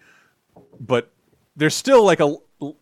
If you're gonna use, if it's gonna be a horror movie and there's someone bloated and farting, don't use comedy stock fart noises. Make them make your own. In theory, Stephen King's idea, I think, was solid. He was like, sex is all over the place now. It's not taboo anymore. What is taboo? What do you never actually see on screen? The bathroom. I'm going to make the bathroom scary. And his thought was, keep in mind, he was just in a horrible accident where he had tubes put him in very uncomfortable places. And his idea was like, I'm going to make people uncomfortable in the bathroom. I mean, I get the idea, King, but it's an attempt to make the toilet terrifying. and I think the movie is too scared to acknowledge that, because when I heard about the book, like, you know, the butt aliens going in the butt are mentioned a lot more than in this movie. They even like try and play down when it crawls out of somebody's ass and do it kind of out of frame. But this was not fun at all. I'm so baffled by this because, I mean, first you have, these guys have the psychic link, which goes nowhere and means nothing, except that it's really funny to me because, like, the psychic link it's like a clubhouse that they can all access with their brains, but they often do it like by pretending to use something as a phone. So there's a point where it's like, I've got to warn the others, and the guy picks up a banana and puts it to his head and is like, are you there, guys? It's like, and haven't used it for profit or to help anyone ever. No, but just what, like, honestly, this should have been a comedy. Right. And then maybe it would work, but That's one of several tonal changes I wish this movie would have gone through. But so, I mean, the basic idea is like, oh no, we're out in the woods, and there's a guy. He shows up. He's sick, and then this alien comes out of his butt, and now aliens are chasing people around, and one possesses a dude and makes him try to help the aliens. Yeah, it's like Outbreak. Fine. Outbreak. Fine. It could have been a good pandemic movie. Outbreak meets Aliens, or because it involves the concept of male rape, and you could play that up, or in the idea that the movie is this fucking expensive and there's this many actors in it when like you're in the snow in a field. That is the only in a cabin. Those are the only settings in this fucking movie. Why is this so expensive? Why is this treated with such great? Well, part of it is because it's directed by Lawrence Kasdan and a screenplay hit by him and William Goldman, people who are incredibly talented. Yeah, but and I was not known for horror. This is like the end of Lawrence Kasdan after like a pretty crazy. Pretty much. Yeah, like he was amazing trajectory through like Wyatt Earp and. Rewrite the Bodyguard, like he's credited on like any time you see someone from Empire Strikes Back appeared, he's credited. He worked on a couple recent Star Wars things, but this is like the end of him as a studio director, pretty much. He had a really solid track record, and then I don't know what the fuck. I don't know what attracted him to this or why they thought that was a good idea. Because he's a talented guy. He could step up to the challenge, but not with this, man. Because the story is awful, and I think they just got this amazing cast because people wanted to work with him. Yeah, but it's so bad. Except again, we got the one guy who's trying to have a good time, Damian Lewis. Once he is brain controlled by the alien, he's at least having a good time, like Roger Moore. He's fucking going for it. I'm eating some scenery. God damn it! One of the silliest performances I have ever seen. So silly. And if he's gonna, when he's the alien, he has a proper British accent, and like. You look so much like Hugh Laurie. This just should have been Hugh Laurie, because I know I can trust both of his American and English accent more than I can yours. Damian Lewis is a Brit, though. Oh, is he? Yeah. Oh, my bad. I wonder. I always confuse him with Hugh Laurie, but a wasted fucking totally wasted cast. You killed Jason Lee too early, and Morgan Freeman doing his like the most he's ever acted, and it's so dumb. It's so fucking dumb. I feel like for most of the movie, he's just like off by himself. Yeah. Like you got him for a weekend. Let's put him to work. Oh, it's so this is not as much a why is this happening, but it is a how did this get made? Like, why would you read this, just the book even, and be like, oh yeah, the world needs this? Like, no. Yeah, this is a Frankenstein of better ideas. Yeah. You could turn it into a Stephen King parody. Then maybe you got something. Or maybe I don't know even it could work better as like a season of television, because there's so many ideas introduced that aren't really brought up again. Aliens are invading us. Why? They shapeshift to look more like cuddly little grays. Why? They go in through our butts. Why? Morgan Freeman has had years of awareness of this, so it's not like they're trying to prove this thing exists. The government knows that it exists, has been following it for years. Why? Tell us more. Holy shit! There's like nothing is elaborated on. And I get JR as a Stephen King fan. I just have to imagine you sit back and like, why adapt this story of all the stories? How did this one get through the mix? Because they also adapted the Tommyknockers. Okay, any Stephen King story has an instant audience. This is not his best work. This is not something that I would recommend anyone read when there are literally, not figuratively, literally 60 better Stephen King novels for you to read before you get to this one. Yeah. Mm-hmm. And the movie's not fun. And like somewhere in the third act, they decide, remember Tom Jane? He was in the beginning. Now he's the main character. Okay, I'd like the other characters more, but as you wish. Timothy Olyphant, I would like to follow. The dialogue is horrible. The score is horrible. Everything about this, like, this is a fucking unwatchably bad movie. Not recommended for any reason. Whereas Boat Trip is just jaw-dropping, beautiful, beautiful, awful. This is sad, awful. Hated it. Ugh. Hated it. So bad. Hated it. Les, you want to get into TV? Yeah. Okay. Let's get away from this crap. Talking about good movies. Because again, check out Laser Time's worst of Stephen King. Night of the Flyer is one. It's considered one of the worst. It was so much fun. Miguel Ferreira is an evil journalist. It's awesome. It's one of the. It's called one of the worst Stephen King adaptations. The movie's fun as fuck. This movie is not fun. All right, getting into the television of 2003, March 17th to the 23rd. We got the Oscars 20 years ago. The highlight being that I read Angelina's dress was stolen. Angelina Jolie's dress was stolen out of her car. And it was so it's like that is a way bigger heist than you would think it is. That is like hundreds of thousands of dollars worth of shit by taking her jewelry and her dress. Damn. Yeah. Nope. Hosted by Steve Martin. This time on his own. He and Alec Baldwin host together in a couple of years. Chicago cleans up, which, kind of expected, except for Polanski winning Best Director, which was obviously very controversial at the time. I still think it's because Martin Scorsese for Gangs of New York and Rob Marshall for Chicago split the vote. And so Polanski got in there for the pianist. And he did not intend to show up to credit because he would have been arrested. Meryl Streep got her 13th nomination, making her the most nominated actor in all of history.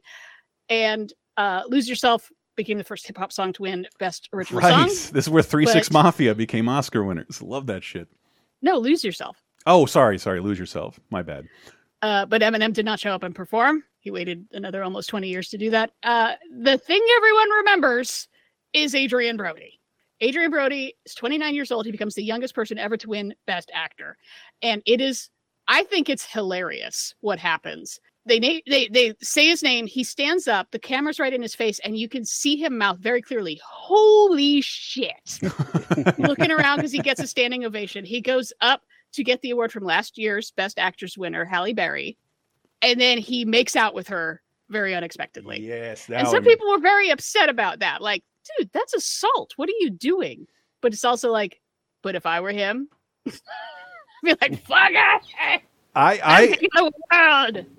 takeaway, one, Spirited Away winning for Best Animated Film. Hell yeah. Most worthy animation Oscar in the animation history. It was one of the first times Michael Moore wins for Bowling for Columbine for Best Documentary. And everyone is appalled that he would use this moment to say anything political. Like, A, do you know who Michael Moore is? B, did you see this fucking movie? This movie is political, goddammit. and just Michael Moore becoming a right-wing pariah, I felt like occurred after this. Because he was kind of under the radar. It definitely underlined it. Like, if you watch the clip, you can hear he gets up and then there's booing, and then there's kind of a pause, and then there's more booing. And it sounds like people are booing the booers. So that's confusing. But yes, the 75th Oscars. 20 years ago. Hard pivot into the MTV debut of Punk'd, a show I want to hate, but it's impossible. I love the story of this show, that Ashton Kutcher started making a prank show on MTV, and the original goal was to prank real people, and they got sued for a prank involving a fake corpse. Like I think a couple coming into a hotel room and finding a fake corpse, and it like genuinely traumatized them, and they switched it to just pranking celebrities, which is like, fuck them, who cares?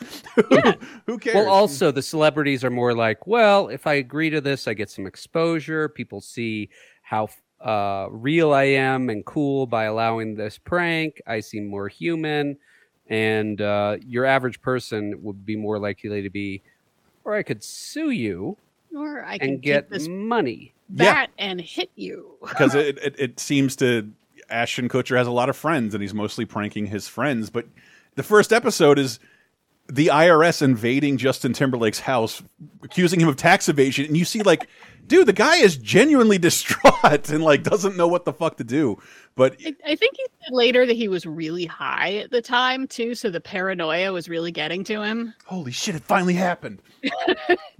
But yeah, allegedly there are segments and episodes that haven't been aired because certain people weren't cool with it. But I think other than David Spade, like no one's really talking about what those incidents were. I love the premise. I love that he faked canceling the show so he could continue shooting it. So it filmed in secret, but Punk'd. I wish I had more bad things to say about it, but I find it endlessly fascinating. I think you see the clip of Mila Kunis resurface because she's from Ukraine and can speak Ukrainian. Is that the language? And that clip resurfaced recently because they got like some Ukrainian woman whose cell phone fell down the drain, and she's like speaking her language. It was like baffling to see. Holy shit, Mila Kunis can speak perfect Ukrainian. And then, is this a sad day for JR? Farscape ends. Farscape ends. No, I actually never got into the Farscape thing. I watched a couple of episodes just to increase my nerd knowledge, and I was like, yeah, this seems interesting. It has genuinely aliens, which I always appreciate. You know, it marks twice in our show the end of something created by Jim Henson's Creature Workshop, because that's the only reason I wanted to see this, because Jim Henson's studio created the aliens in this. Yep, and they're genuinely alien. You know, most of Star Trek is I'm a human, but my ears are pointy. Yes, my head is bumpy. Yes, but Farscape is like, well, that's not anything I've ever seen on Earth. It ends with a series of TV movies because the fourth season ended on a huge cliffhanger, and then the series got canceled. And nerd rage, hey, don't do this. So they went, fine, we'll give you a couple of TV movies. TV movies are not hugely well regarded among fans of the series, but it was an ending. At least they got an ending. Yeah, and I think because it was airing on Sci-Fi Channel, was it not? Yeah. Back before the name change, but I'm not sure that they owned the show. So, like, if they own the show the way AMC owns a Breaking Bad or Better Call Saul, I think they would have been more inclined to put a bunch of weight behind it and keep seasons going.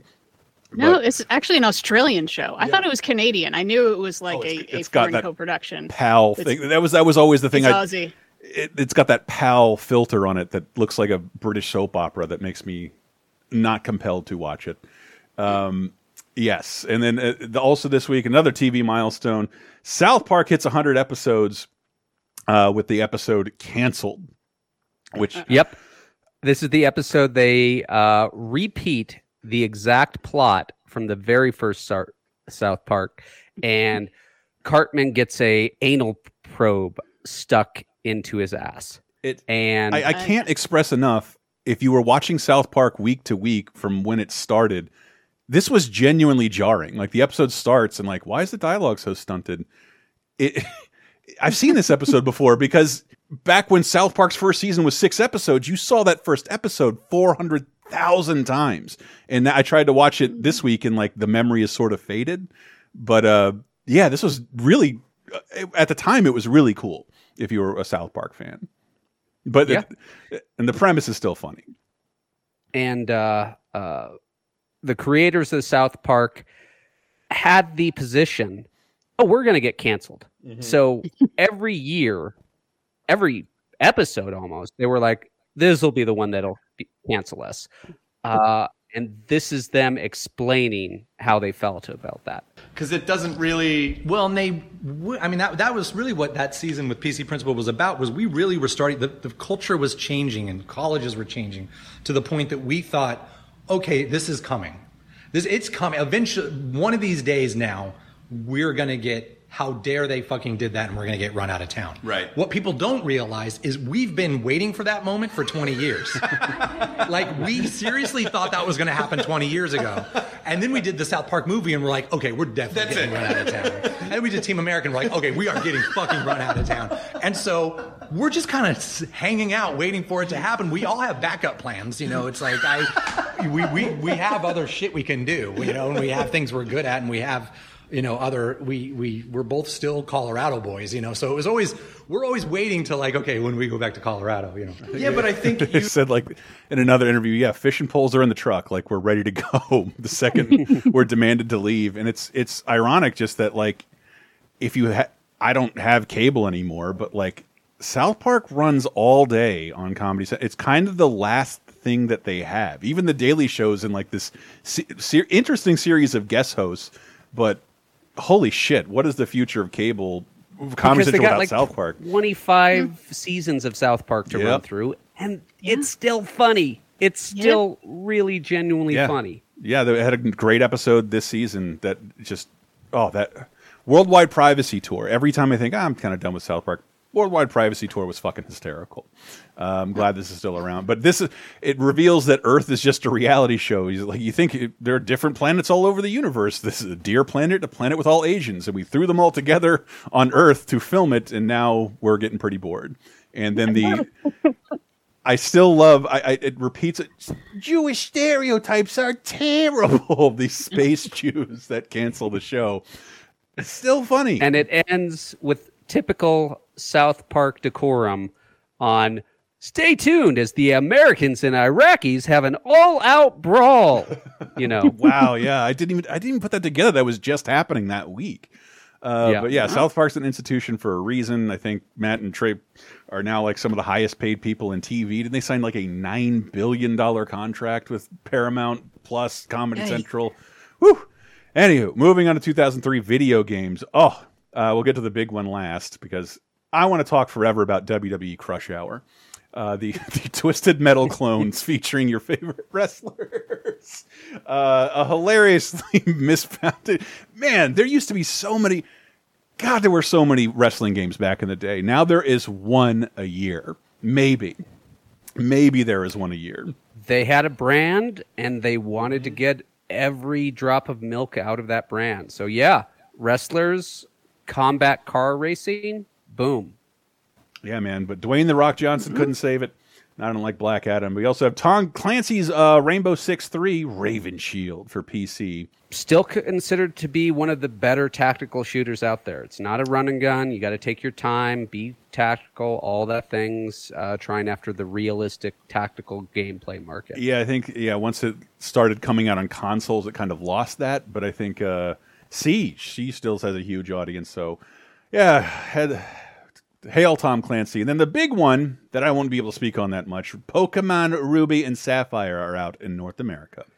Finally. These games just blend together at me. I've never been a huge Pokemon fan, and I try to okay, what makes this Pokemon game different? I try to learn that for this episode.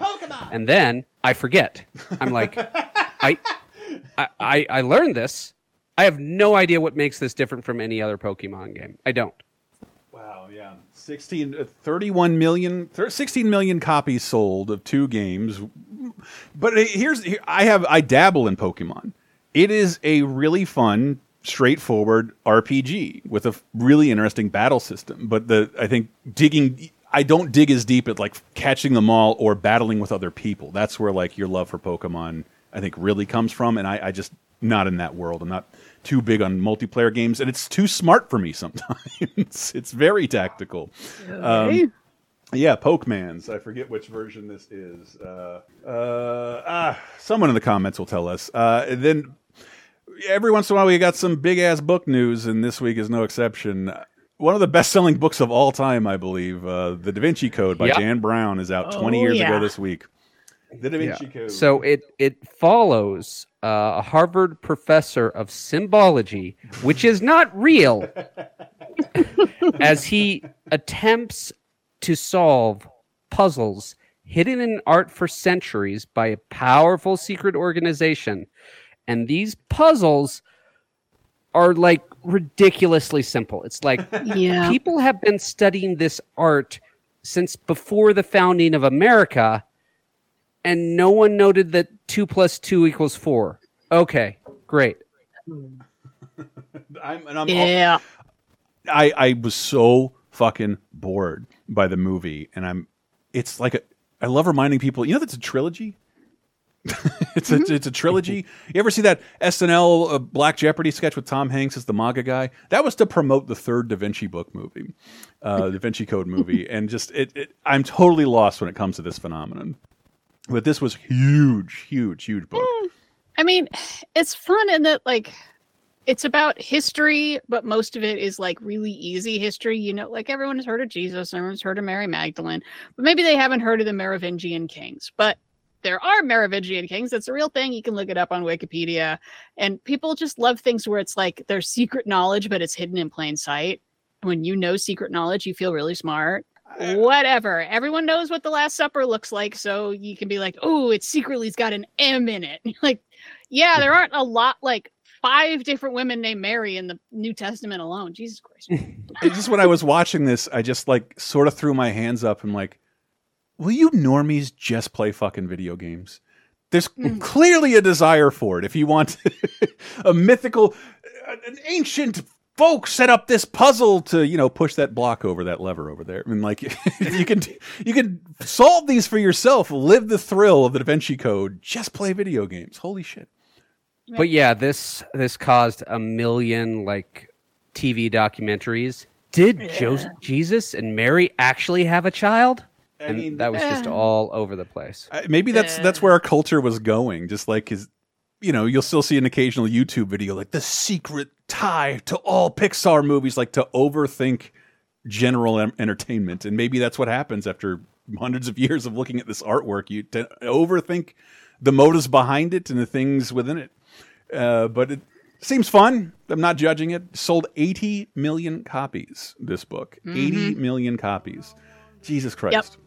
Yep. Those Harry Potter numbers. That's pretty much of the like highest selling books of all time. This and Harry Potter are like the only ones from this century. Wow. That's like, it's about as many copies as there are of Lion, the Witch, and the Wardrobe.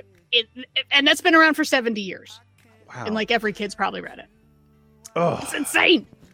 And we will close out 2003 with a song Picture, the duet you always wanted, Kid Rock and Sheryl Crow. It's on the charts this week, so we do not have to apologize. Take us out, kid. We'll be right back with 2013. I can't look at you while I'm lying next to her. I called you last night in the hotel. Everyone knows, but they won't tell.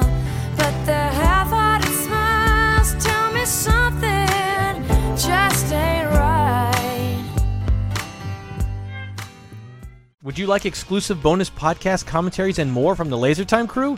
Then we strongly encourage you to support this show on patreon.com/lasertime. It supports not only this show, but all the rest of the LaserTime network. You'll get commentaries, play games with the hosts, see exclusive videos first, and receive an uncut weekly ad-free podcast bonus time. Speaking of which, here's a quick taste. 1978, they're shooting Superman 1 and Superman 2 back to back. I'm kind of becoming comic obsessed in the early to mid 80s. I think Superman 3 is on the verge of coming to video, but basically I could just rent the first 2 over and over again. So I watched those over and over and over again. And to me, they warm my heart. And by the time the Donner cut came out in, what are we talking, 06? To coincide? 06, I think, yeah. To coincide. Like, I watched it and like, you know, I read this is technically better. I was a little kid. I didn't know what happened. I didn't want this version. I felt nothing when I saw it because like, this is just not the nostalgic version I have for Superman. And Steve has an experience I'd like to talk about. It's hard to call any of these movies good because they're all bad and pee in the eye of Superman and everything you know about it. Okay. Get Bonus Time, a weekly uncensored and commercial-free podcast every Tuesday, starting for just $5 on patreon.com/lasertime.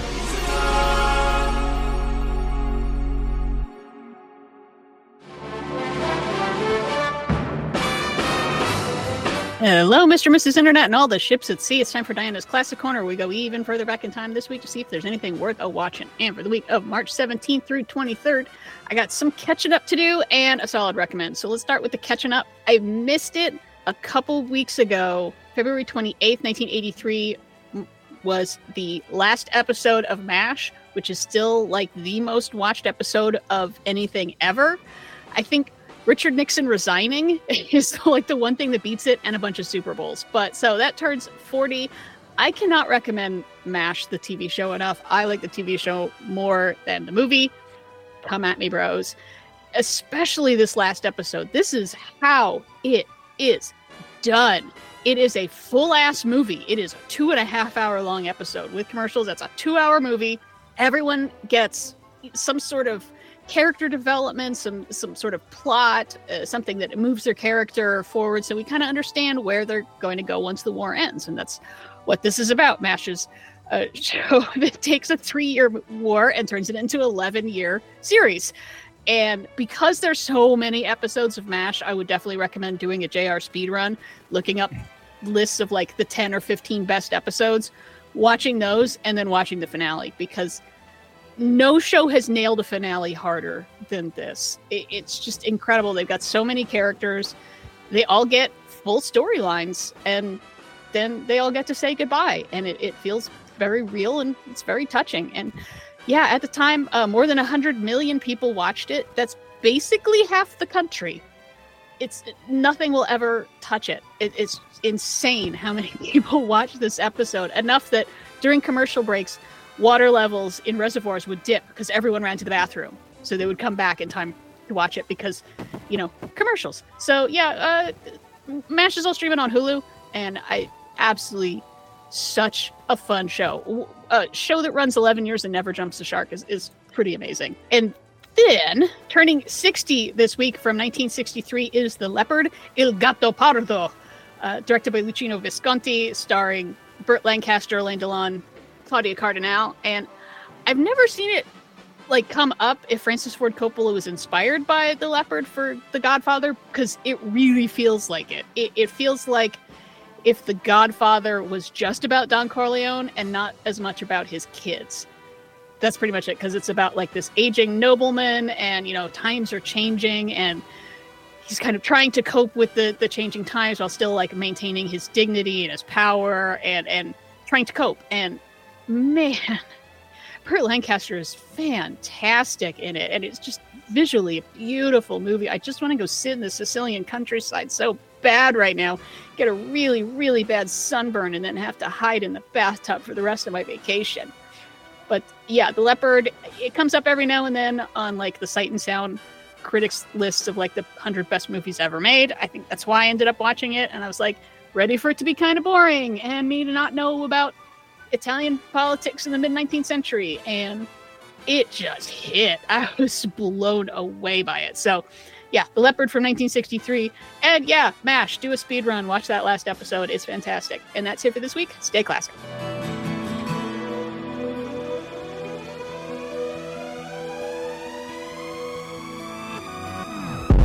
I'm waking up to ash and dust. I wipe my brow and I sweat my rust. I'm breathing in the chemicals.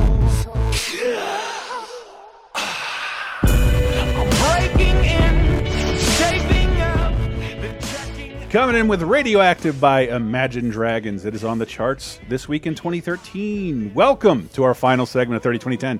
2013, 10 years ago, March 17th to the 23rd. Welcome your Imagine Dragons overlords. We also have new releases from Bloodsport by Suede, a.k.a. London Suede. Anthems, the album by Anthrax. Vita by Draco Rosa. Alethea by Hope for Dying. The Invisible Way by Low. Delta Machine by Depeche Mode. Spectre, there again. Yeah, Spectre at the Feast.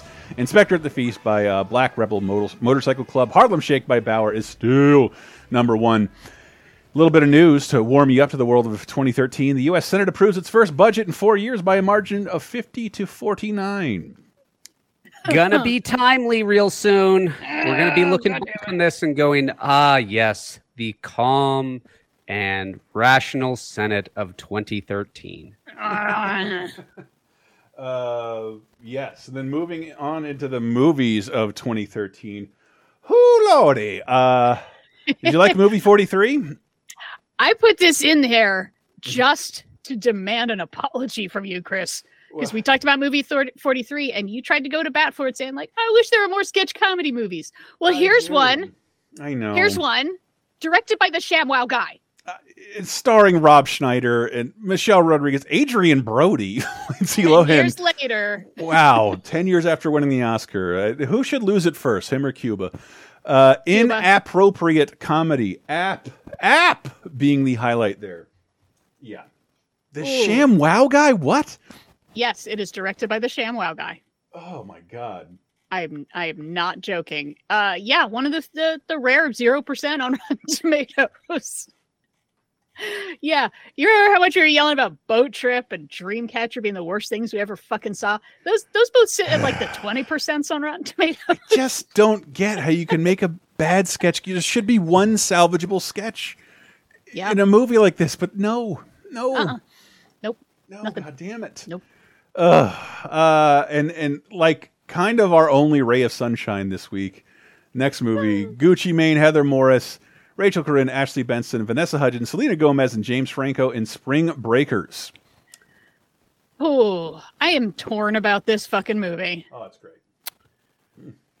It's girls want to go on spring break. They commit crimes, so they have money to do so. They go, then they end up with a drug dealer named Alien with cornrows and gold teeth. And oh, man. And then the crimes keep getting worse and worse. And who's he based on? The real life riffraff? Oh, my God. That guy's hilarious. Okay. Yeah, that's what he said. As far as I can tell, these very attractive young women rob to get the money. The only thing I saw them spending money on was alcohol. Here's my rejoinder. If you are a young, attractive woman at spring break, is my mental model just wrong? Don't you just get free alcohol? Doesn't it just like appear out of thin air? Yeah. If you just shout, woo, I'm looking to get drunk. Beer, vodka. Maybe that was more in the day of the paid apps. Maybe that's what it filters for their Instagram. I have no idea what they're spending the money on. Yeah, that's a good point. I guess you got a pregame, or you just show up and pretend to be drunk, and people will give you more booze. Because that's part of what I'm conflicted about. Is I find it kind of fun as like a dark comedy about like. Kind of like Instagram culture and doing dumb shit. You know, it's like if Michael Mann directed Girls Gone Wild. I think I saw one review and I love that idea. That like it spins into this horrible crime movie, but also it's Harmony Korine, who's weird. He's a strange person. To hurt you. He kind of wants to hurt you, and he spends so much time just pornographically looking at these young women's bodies while they just gyrate, and James Franco goes, spring break forever. And I was like, okay. But also one of those bodies is played by his wife, and like I do appreciate a horny wife guy.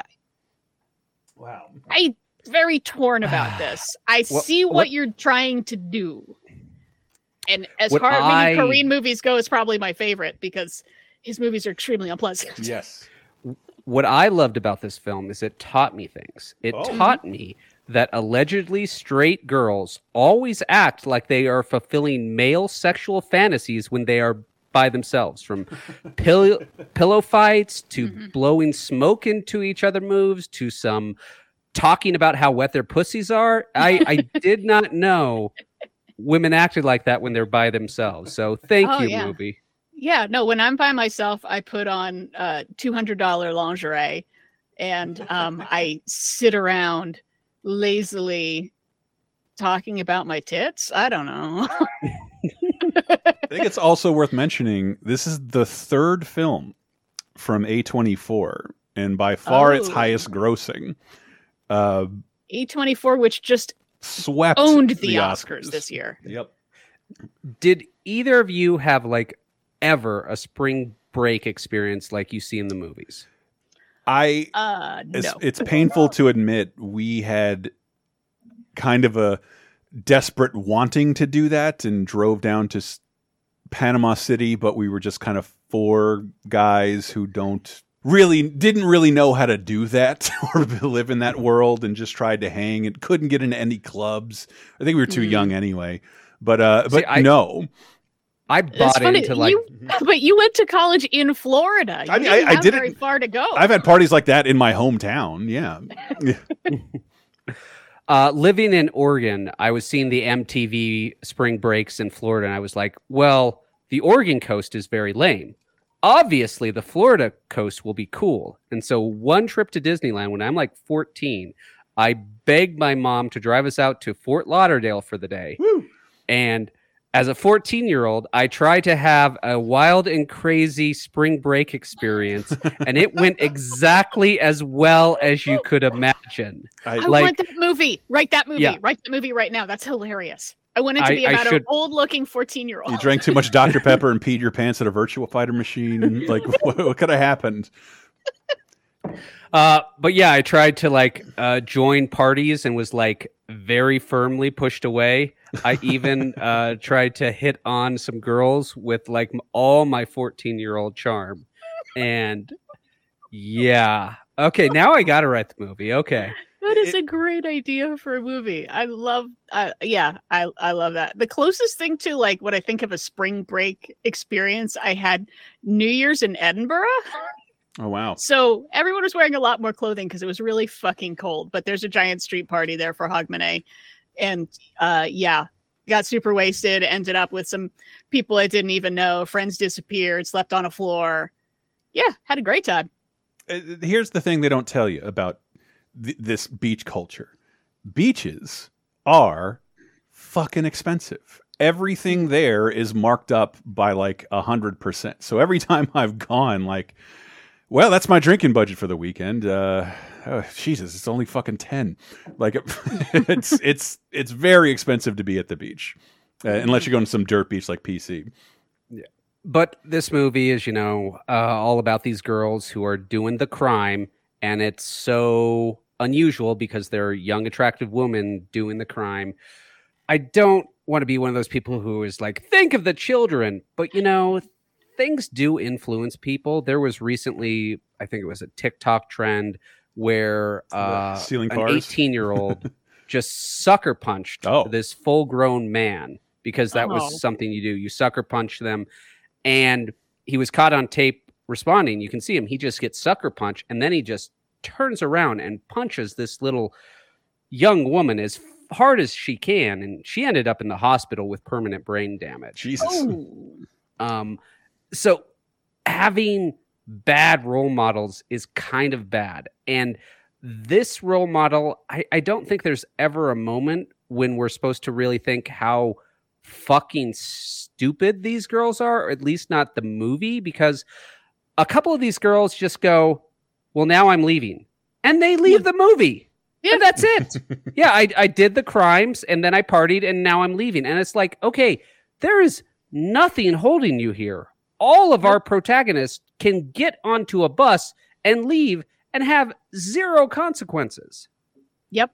And they don't, because they're idiots. Because it's spring break forever. That's kind of what I got out of it. TikTok trends are dumb, but filming crimes is dumber. Never film your crimes, children. Pretty silly. Just don't film your crimes, or else a House Select Committee is going to show them to everybody. Yeah. At least everything I've said incriminating on one of these shows, I can always say, it's part of my character. I Alex Jones that shit. You didn't see me actually do it. And that's why you own $1.5 billion. I wish. I'm too poor to party at the beach. But this is a wonderfully dated film. All Skrillex on the soundtrack. Just I haven't seen it in a while, but I admire James Franco's performance immensely.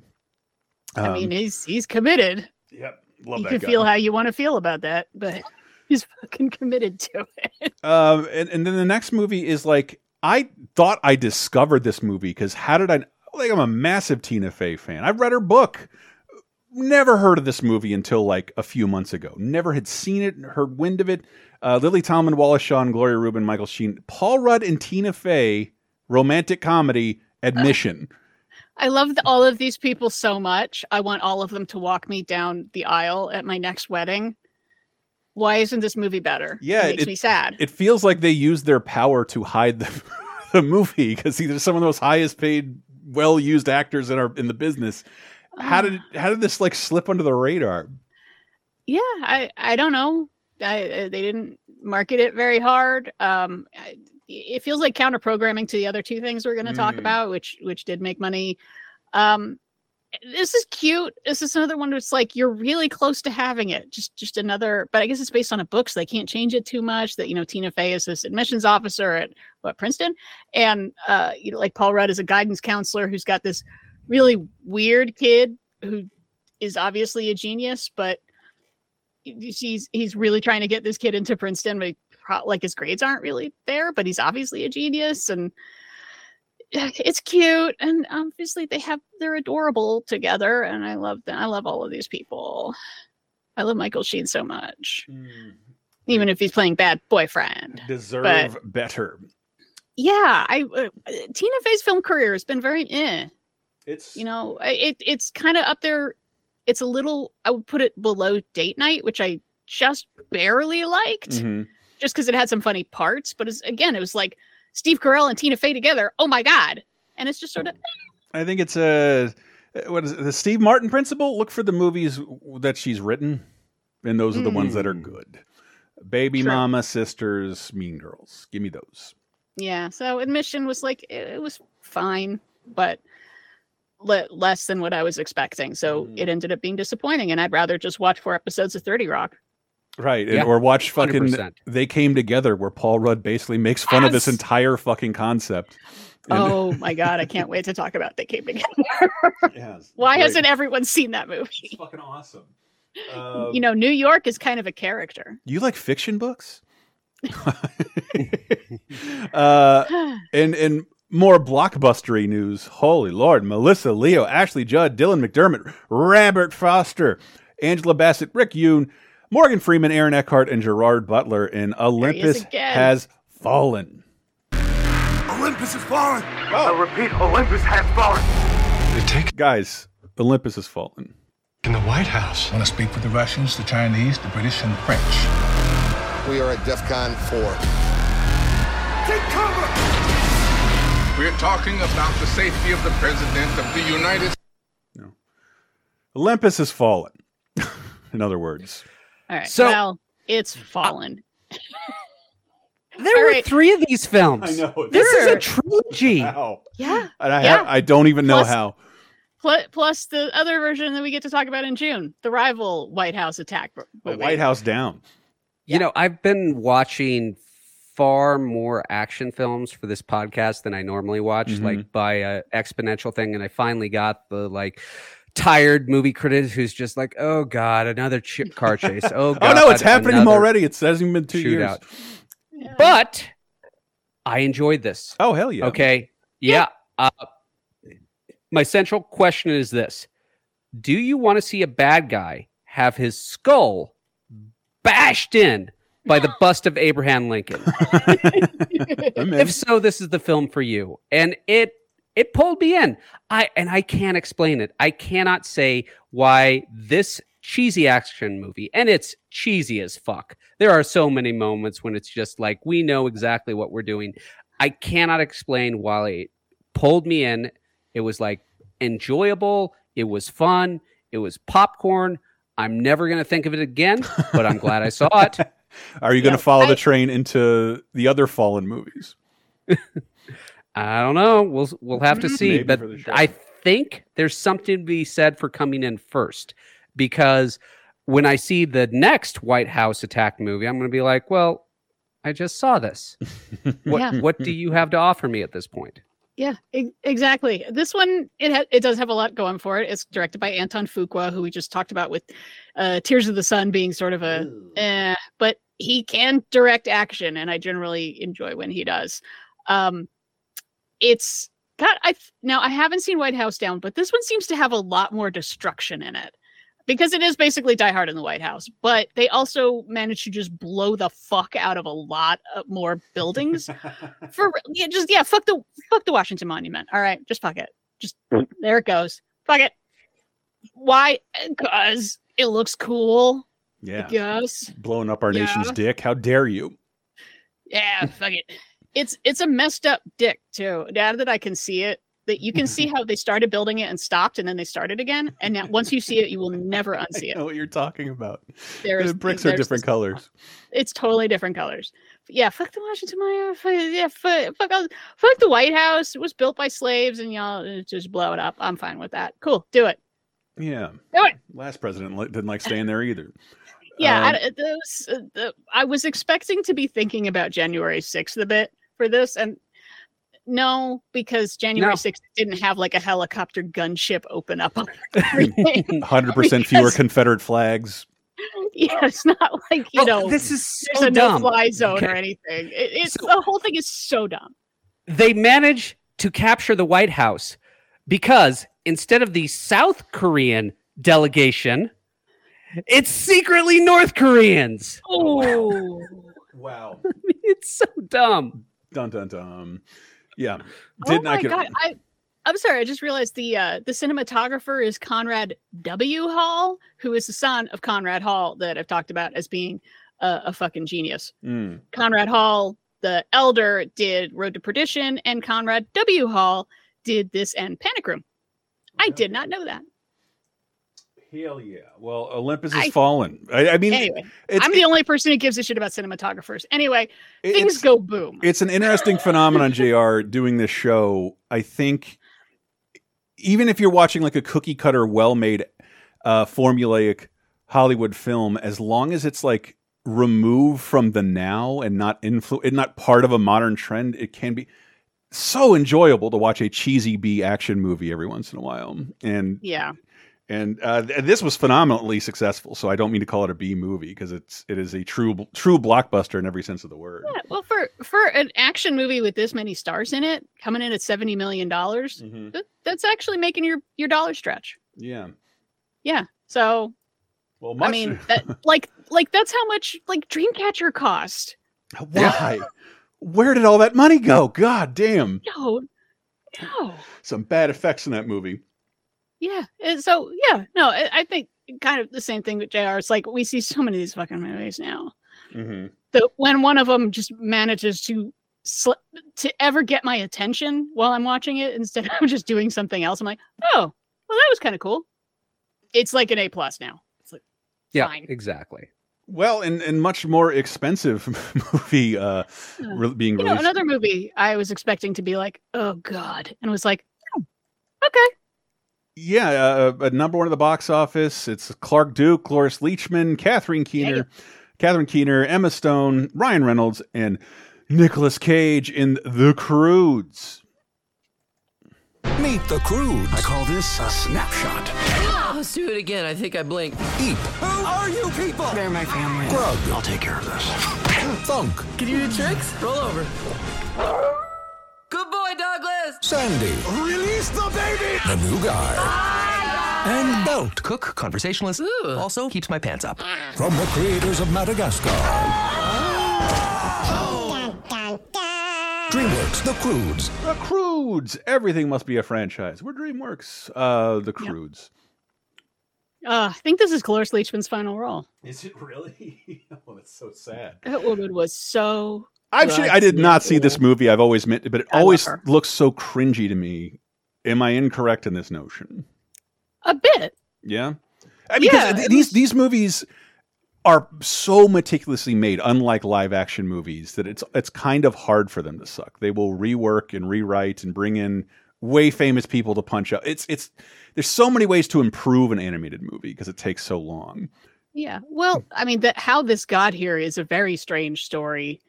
That it was going to be an adaptation of Roald Dahl thing, and John Cleese was working on that with a couple other writers, and then it was going to be at Aardman, and then they ended up doing Early Man based on some of the stuff they were coming up with, and then this ended up at DreamWorks. Is The Croods is different, so that's already weird. But I mean, story wise, it's Ice Age meets Hotel Transylvania. This literally the story is very similar to Hotel Transylvania in that there's an overprotective dad, his teenage daughter who has met someone who is different and an outsider, and he doesn't like change. See, that's your basic structure right there. I know. I loved Hotel Transylvania because I love monsters, but underneath it, it's like a very, very formulaic story, but it's got monster gags. I don't give a fuck about cavemen. They made perfect caveman movie with Ringo Starr back in the 80s. I don't know. No interest. Yeah. Where's Raquel Welch, R.I.P.? Oh, damn. I forgot about that. But yeah. Yeah, it sucks. When she was like so super hot and everyone was freaking out about how hot she was in the 60s, she was already a mother of 2. Really? Yeah. Wow. That's a hot mom bod, everybody. Body has no Anyway, excuse. I have zero excuses. My God. She's amazing. Anyway. The Croods. It was fine. Like my expectations were really low. I really thought that this is going to just, I don't know, farting and falling down. And I was like, oh, again, that basic plot of like protective dad. All right. But the outsider in this case is someone who's closer to Homo sapiens than Neanderthal. And he's smarter, but not that smart. And, you know, they got to find somewhere else to stay because staying in caves isn't great. And fire is scary and lava is bad. Man, it's just... And there's cute animal gags. Love an animal gag. Yeah, it's fine. My God. And just, yeah, it irritates. Disney does this too, but like every single DreamWorks movies that comes out, they tend to treat like a franchise. We've already started working on the TV series, and this just seems like a lighter, a weird, oddly lighter approach to that. Like the sequel was, Jesus, like 7 years away. Like there's only been two. There's only been 2 TV series. JR, the kids have any love for this? I didn't see it. Didn't have time. But okay, so like it just, but not throughout like the last 10 years. Kids have never seen this. I've never seen it. I have no new information. The Croods. Good. I need you for the next segment as we move into TV of 2013, March 17th, the 23rd. I have not seen a frame of this show, despite drinking on their dime at several Comic-Con parties. Bates Motel debuts on A&E. I'm going to bat for this. My wife and I have watched 4 episodes this week, which for extremely busy parents with kids is like binging 2 seasons for you normals. Okay. So it draws you in. The characters are really well done. It's set in the modern age, but there's just enough reason for things to look like they did in the 1960s. It's been abandoned, so we should say furniture. Bates Motel is a modernized prequel series to Psycho. Modernized prequel, because they all have cell phones, so unless they're all time traveling at some point. And I don't want to be like, I hate the idea of just draining a perfect thing, Psycho being the perfect thing, but as we discovered, Psycho 2 is dope. Some of the other Psycho. So I probably should have given Psycho 2 is coming up on Classic Corner. We're gonna talk about it because I am a goddamn expert on Psycho 1. I wrote a gigantic paper about it in film class. I read several books just about the making of Psycho. I am a freaking expert, and that's kind of what scared me away from this. Of sort of like Psycho 4 kind of did a prequel origin thing, and that's one of the better parts of that movie. It's probably the only good part of that movie. Also, because young Norman Bates is played by Henry Thomas from E.T., and I think that's brilliant. Wow, holy shit, that's good casting. Yeah, so I was a little worried. Like it's just going to be too different. It's in Oregon instead of California. It's modern times. I don't know. And reading up about it all week now, I'm like, I'm an asshole. I should have been watching this. This sounds really, what's the really setup, interesting. JR? So the setup is Norman's mother is named Norma, and but she exists. She exists. Okay. Yeah, she's Vera Farmiga. He's 16 or 17. His father dies in a accident. And they use the money to buy Bates Motel. At that time. Smart. They changed the name to the Bates Motel. When they arrive, the spoiler for the very first episode, Norma is sexually assaulted. Norman comes in, knocks the guy unconscious. Norma then kills the guy when he's really not a threat to her. And at that point, they start hiding the bodies, and they have this really weird relationship with each other. I mean, the sexual tension is so strong that I half expect them to vacation at Jocasta Resorts. Classic joke. Yeah. I got it. Yeah. And it's joke, God damn it. All right, they thread the line perfectly because it's not so creepy that you're just instantly turning it off, but you can totally see how incredibly unhealthy this relationship is. So 4 episodes in, I want to watch it, and for the indefinite future. It is pulling me in. I think it's the perfect modernization of Psycho. I cannot imagine them modernizing Psycho better than this. So if you have any interest in Psycho, I would say give the first 2 episodes a shot. If those don't pull you in, you're not going to get pulled in, but it pulled me in. Streaming on Peacock. And yeah, it's, to me, sounds like one of the more perfect shows to do that with. It's over. It's not an astronomical amount of seasons. Every season is 10 episodes, 5 seasons. Yeah. And it looks like the thing I heard the most, and I almost dropped into the series on the last season because I heard basically this is what it's been leading to. It's been leading to Psycho. And everyone freaked out because Rihanna was cast as the Janet Leigh part. Wow. Ooh. And then they did things that were not the same. And everyone went, wait, what? And it's like, of course it's not the same. It's a fucking TV show. It's now. Why would you want to watch what was like a 90-minute movie turned into a 10-hour thing? No, they're going to do something different. That was going to be my question is, like Better Call Saul, like he's going to become Saul Goodman soon. Last 2 episodes. I mean, sort of. Sort of. It was more interesting than that. But yeah, they'd have to eventually get to Psycho. But yeah, now I'm more curious than ever, especially after hearing JR and your wife digging it. Like that's yep, my wife loved it too. Yeah, I heard it got great reviews, but I think like, I can be a bit of a film snob occasionally, and I turn my nose up at the very idea and never really open myself up to it. See, I just feel like TV has gotten so high quality and it goes in such different ways that I'm not as scared of TV adaptions as I would have been, in the 1980s. There's that, but just like the world I was living in, my peers weren't talking about it. Twitter wasn't talking about it. And for prestige television, I can't think of anything I've ever watched on A&E scared me off. Like, what the fuck, A&E? Mad Men? That's AMC. No, that's AMC. Oh. Yeah. Yeah, A&E, like the arts and entertainment. Like, the channel I only knew from doing Gene Simmons reality shows and running horribly sanitized versions of The Sopranos. And they were bad. Watching Sopranos that way was so painful. They had to make every episode like an hour and 10 minutes to squeeze in commercials and then edit out all the good stuff. Well, speaking of turning movies into television shows, Splash debuts on ABC.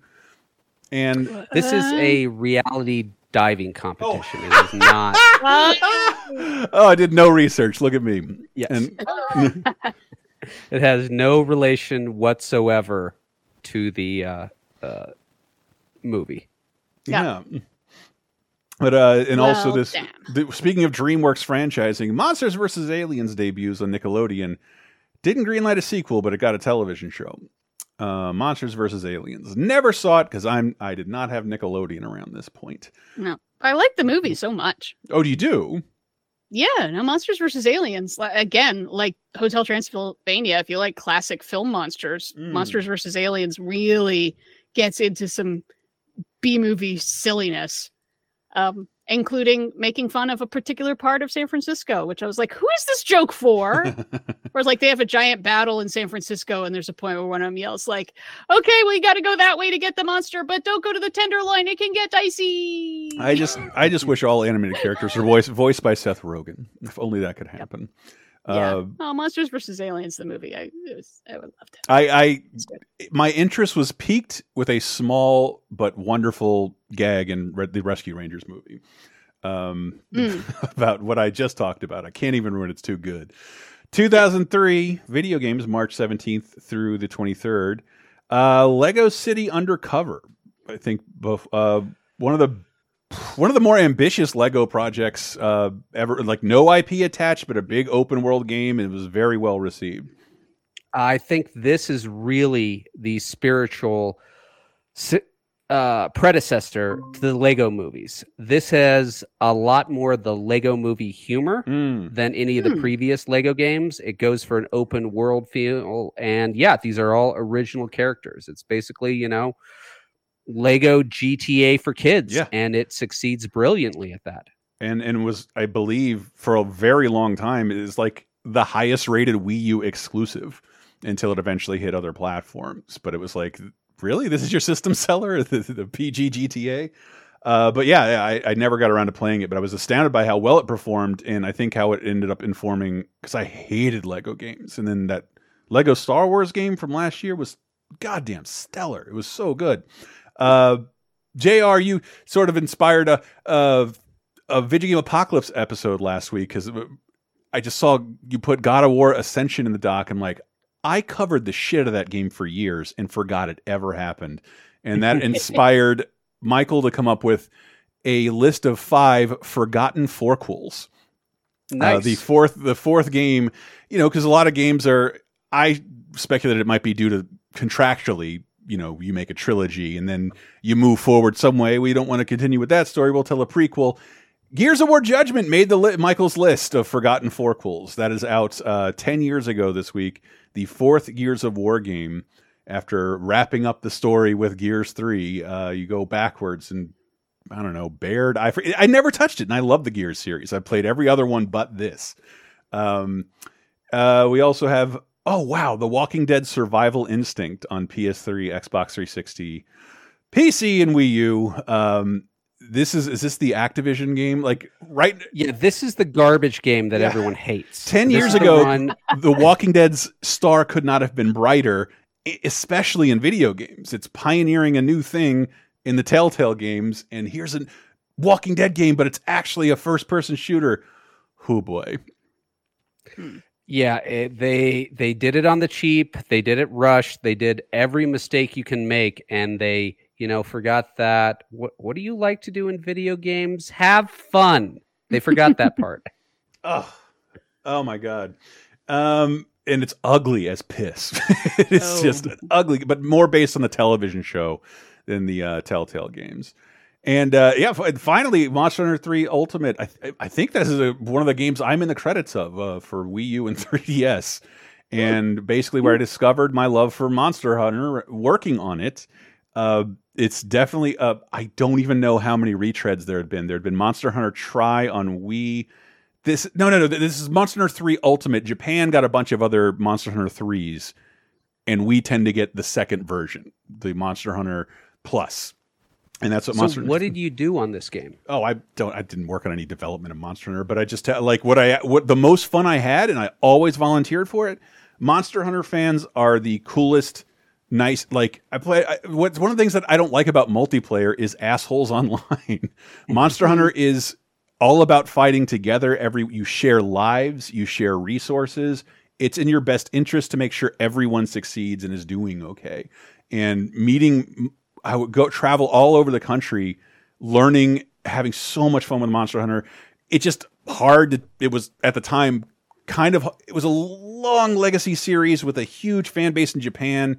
And it's really hard to get into without someone sitting you down. And so a lot of the stuff we worked on was trying to get Wade American fans into this kind of dense experience. And I think it sort of worked because Monster Hunter World, everyone seemed to finally catch on and became a huge bestseller in America in addition to here.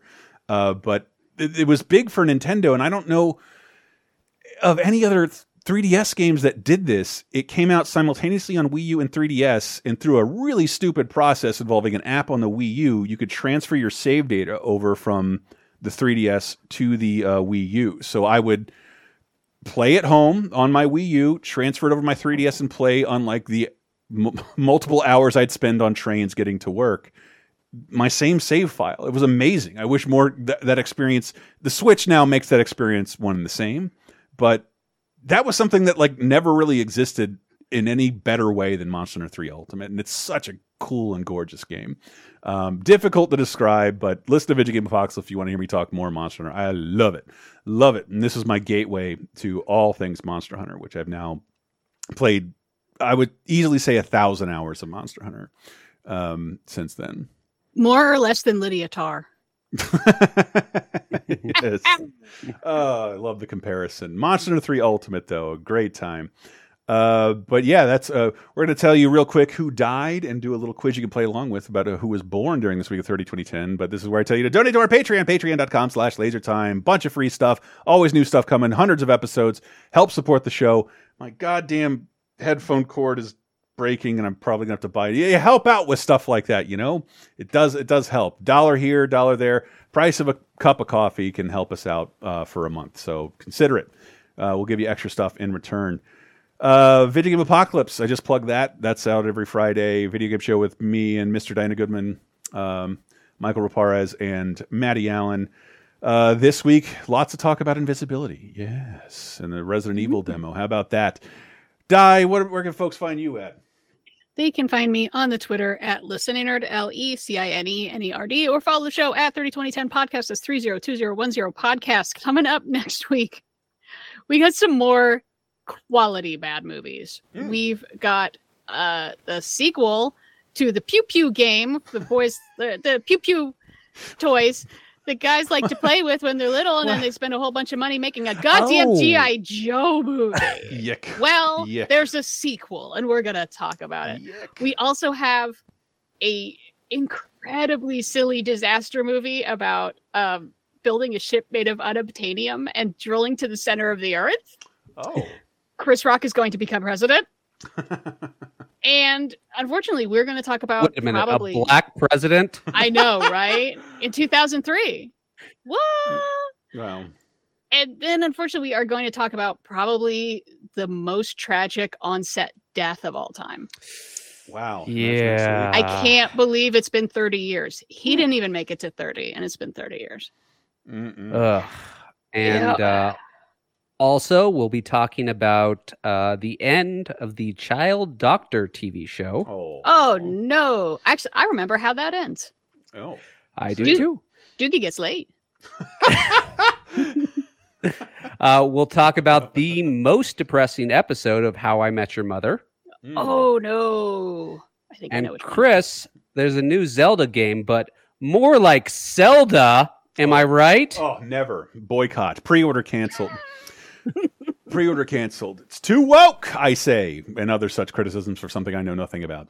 Well, with that out of the way, who died during this period of T3? Golly. Well, in 1993, we lost Helen Hayes, who was 92. She was the first woman of American theater. She was born in 1900. Wow. And she was the first actor to win an EGOT. Wow. All right. By which I mean she won an Oscar in 1932, a Tony in 1947, an Emmy in 1953, where there barely were Emmys, and a Grammy in 1977. I'll jump ahead to the birthday quiz. Our birthday quiz is an EGOT winner. Oh, okay. I got to close that. Wikipedia page then. Okay, that's cheating. Damn it. Although I do know a lot of EGOT winners, but I know two. Then, so that was 1993. In 2013, we lost Harry Reams, the porn star of Deep Throat and Devil and Miss Jones. I mean, he went to jail for his art, though. He was an artist with a dick, man. He was amazing. He really was. Yeah, he literally went to jail and was tried on obscenity charges. You know, he put his money where his mouth is, so they say. Wow, can you imagine having a famous cock in prison? Oh God. Not gay or nothing, but let me see everybody it. would just want to see it. Yeah. Let me touch it. Let me take a picture. Let me take a selfie with it. And I hate talking about a porn actor right before I talk about one of the greatest writers of the 20th century. But in 2013, we lost Chinua Achebe, the Nigerian novelist. He was 82. He kind of set the standard for, man, that first book, you knocked it out of the park. He wrote Things Fall Apart, which is an incredible book, and then you realize that's his first fucking book. This is why I'm never going to bother finishing writing a book, because unless your first movie is Citizen Kane, why even bother? What the fuck? Man, now I really need to finish my novel about aliens invading, and it turns out they were humans all along. Oh, wow. All right. It's time for the birthday quiz. Birthday is a doodle. Hey. Turning 75. 75. And an EGOT winner. Okay. And an EGOT winner. Born March 22nd, 1948. Rita Moreno. He won. Oh. She's older than that. Damn it. He won a Primetime Emmy Award, 3 Grammy Awards, an Academy Award, and 6 Tony Awards. Whoa. That's a lot of Tony Awards. He is tied with Paul McCartney for being the richest musician in all of history. Elton John. Both of them, both of them having a net worth over $1.2 billion. Jesus. Wow. And we can't guess it? Holy fuck. Okay. He wrote It's his a he. first... It is a he. Okay. He wrote his first suite of 6 pieces at the age of 9? Danny Elfman. No. Holy shit. Married 3 times, has 5 children. Oh. Knighted. No. Go ahead. No, I was going to say Knighted? Randy Newman, but no. No. Knighted by Queen Elizabeth II in 1992 and made a life peer in the House of Lords in 1997, taking the title of Baron blank. Oh, okay. So it's a Brit too. Oh, how can we not get this? Andrew Lloyd Webber? Yes. Wow. Yes. All right. Yes. Yes. Films of his we have talked about include the 1998 version of Cats, the 1999 version of Joseph and the Amazing Technicolor Dreamcoat, Jesus Christ Superstar 2000, and By Jeeves in 2001. I love that search engine. He feels like he should be older because Yeah. he's been so popular for 40 goddamn years. He started writing a suite at the age of 9. God damn it. That's like Mozart level impressive. That's insane. I had no idea that he was that much of a prodigy, but I guess it makes sense now. He's like the Stephen King of musicals. He just keeps them coming. He does. I mean, he can still fill a theater to this day. Sorry, one, I was confused. Where did the Emmy come from? Jesus Christ Superstar Live from 2018. Yeah. Yeah. Which I'm not sure he lifted a finger on. Anyway, good for Andrew Lloyd Webber. Right. Currently working on Bad Cinderella. Are we still? Is that part of the Bad franchise? Bad Moms, Bad Teacher. Sweet. Well, thank you very much for listening. Patreon.com/LaserTime. What's taking us out this week, Dime? Well, I was going to say I Feel You by Depeche Mode because we had 2 different Depeche Mode songs in there, or albums, but does anyone have like a favorite Andrew Lloyd Webber song? I mean, like there's a couple from Superstar that I like, but I'm actually not a huge Andrew Lloyd Webber. Did he do Umbrella? That's what we're No. No, I don't know. I like Phantom. Let's do Depeche Mode. All right. This is a pretty fucking good song, too. So, I Feel You by Depeche Mode will take us out. Patreon.com/LaserTime. Thanks for listening. We'll see you next week. You take me there, you take me where the kingdom comes. You take me to, lead me through Babylon. This is the morning of Allah. This is the dawning of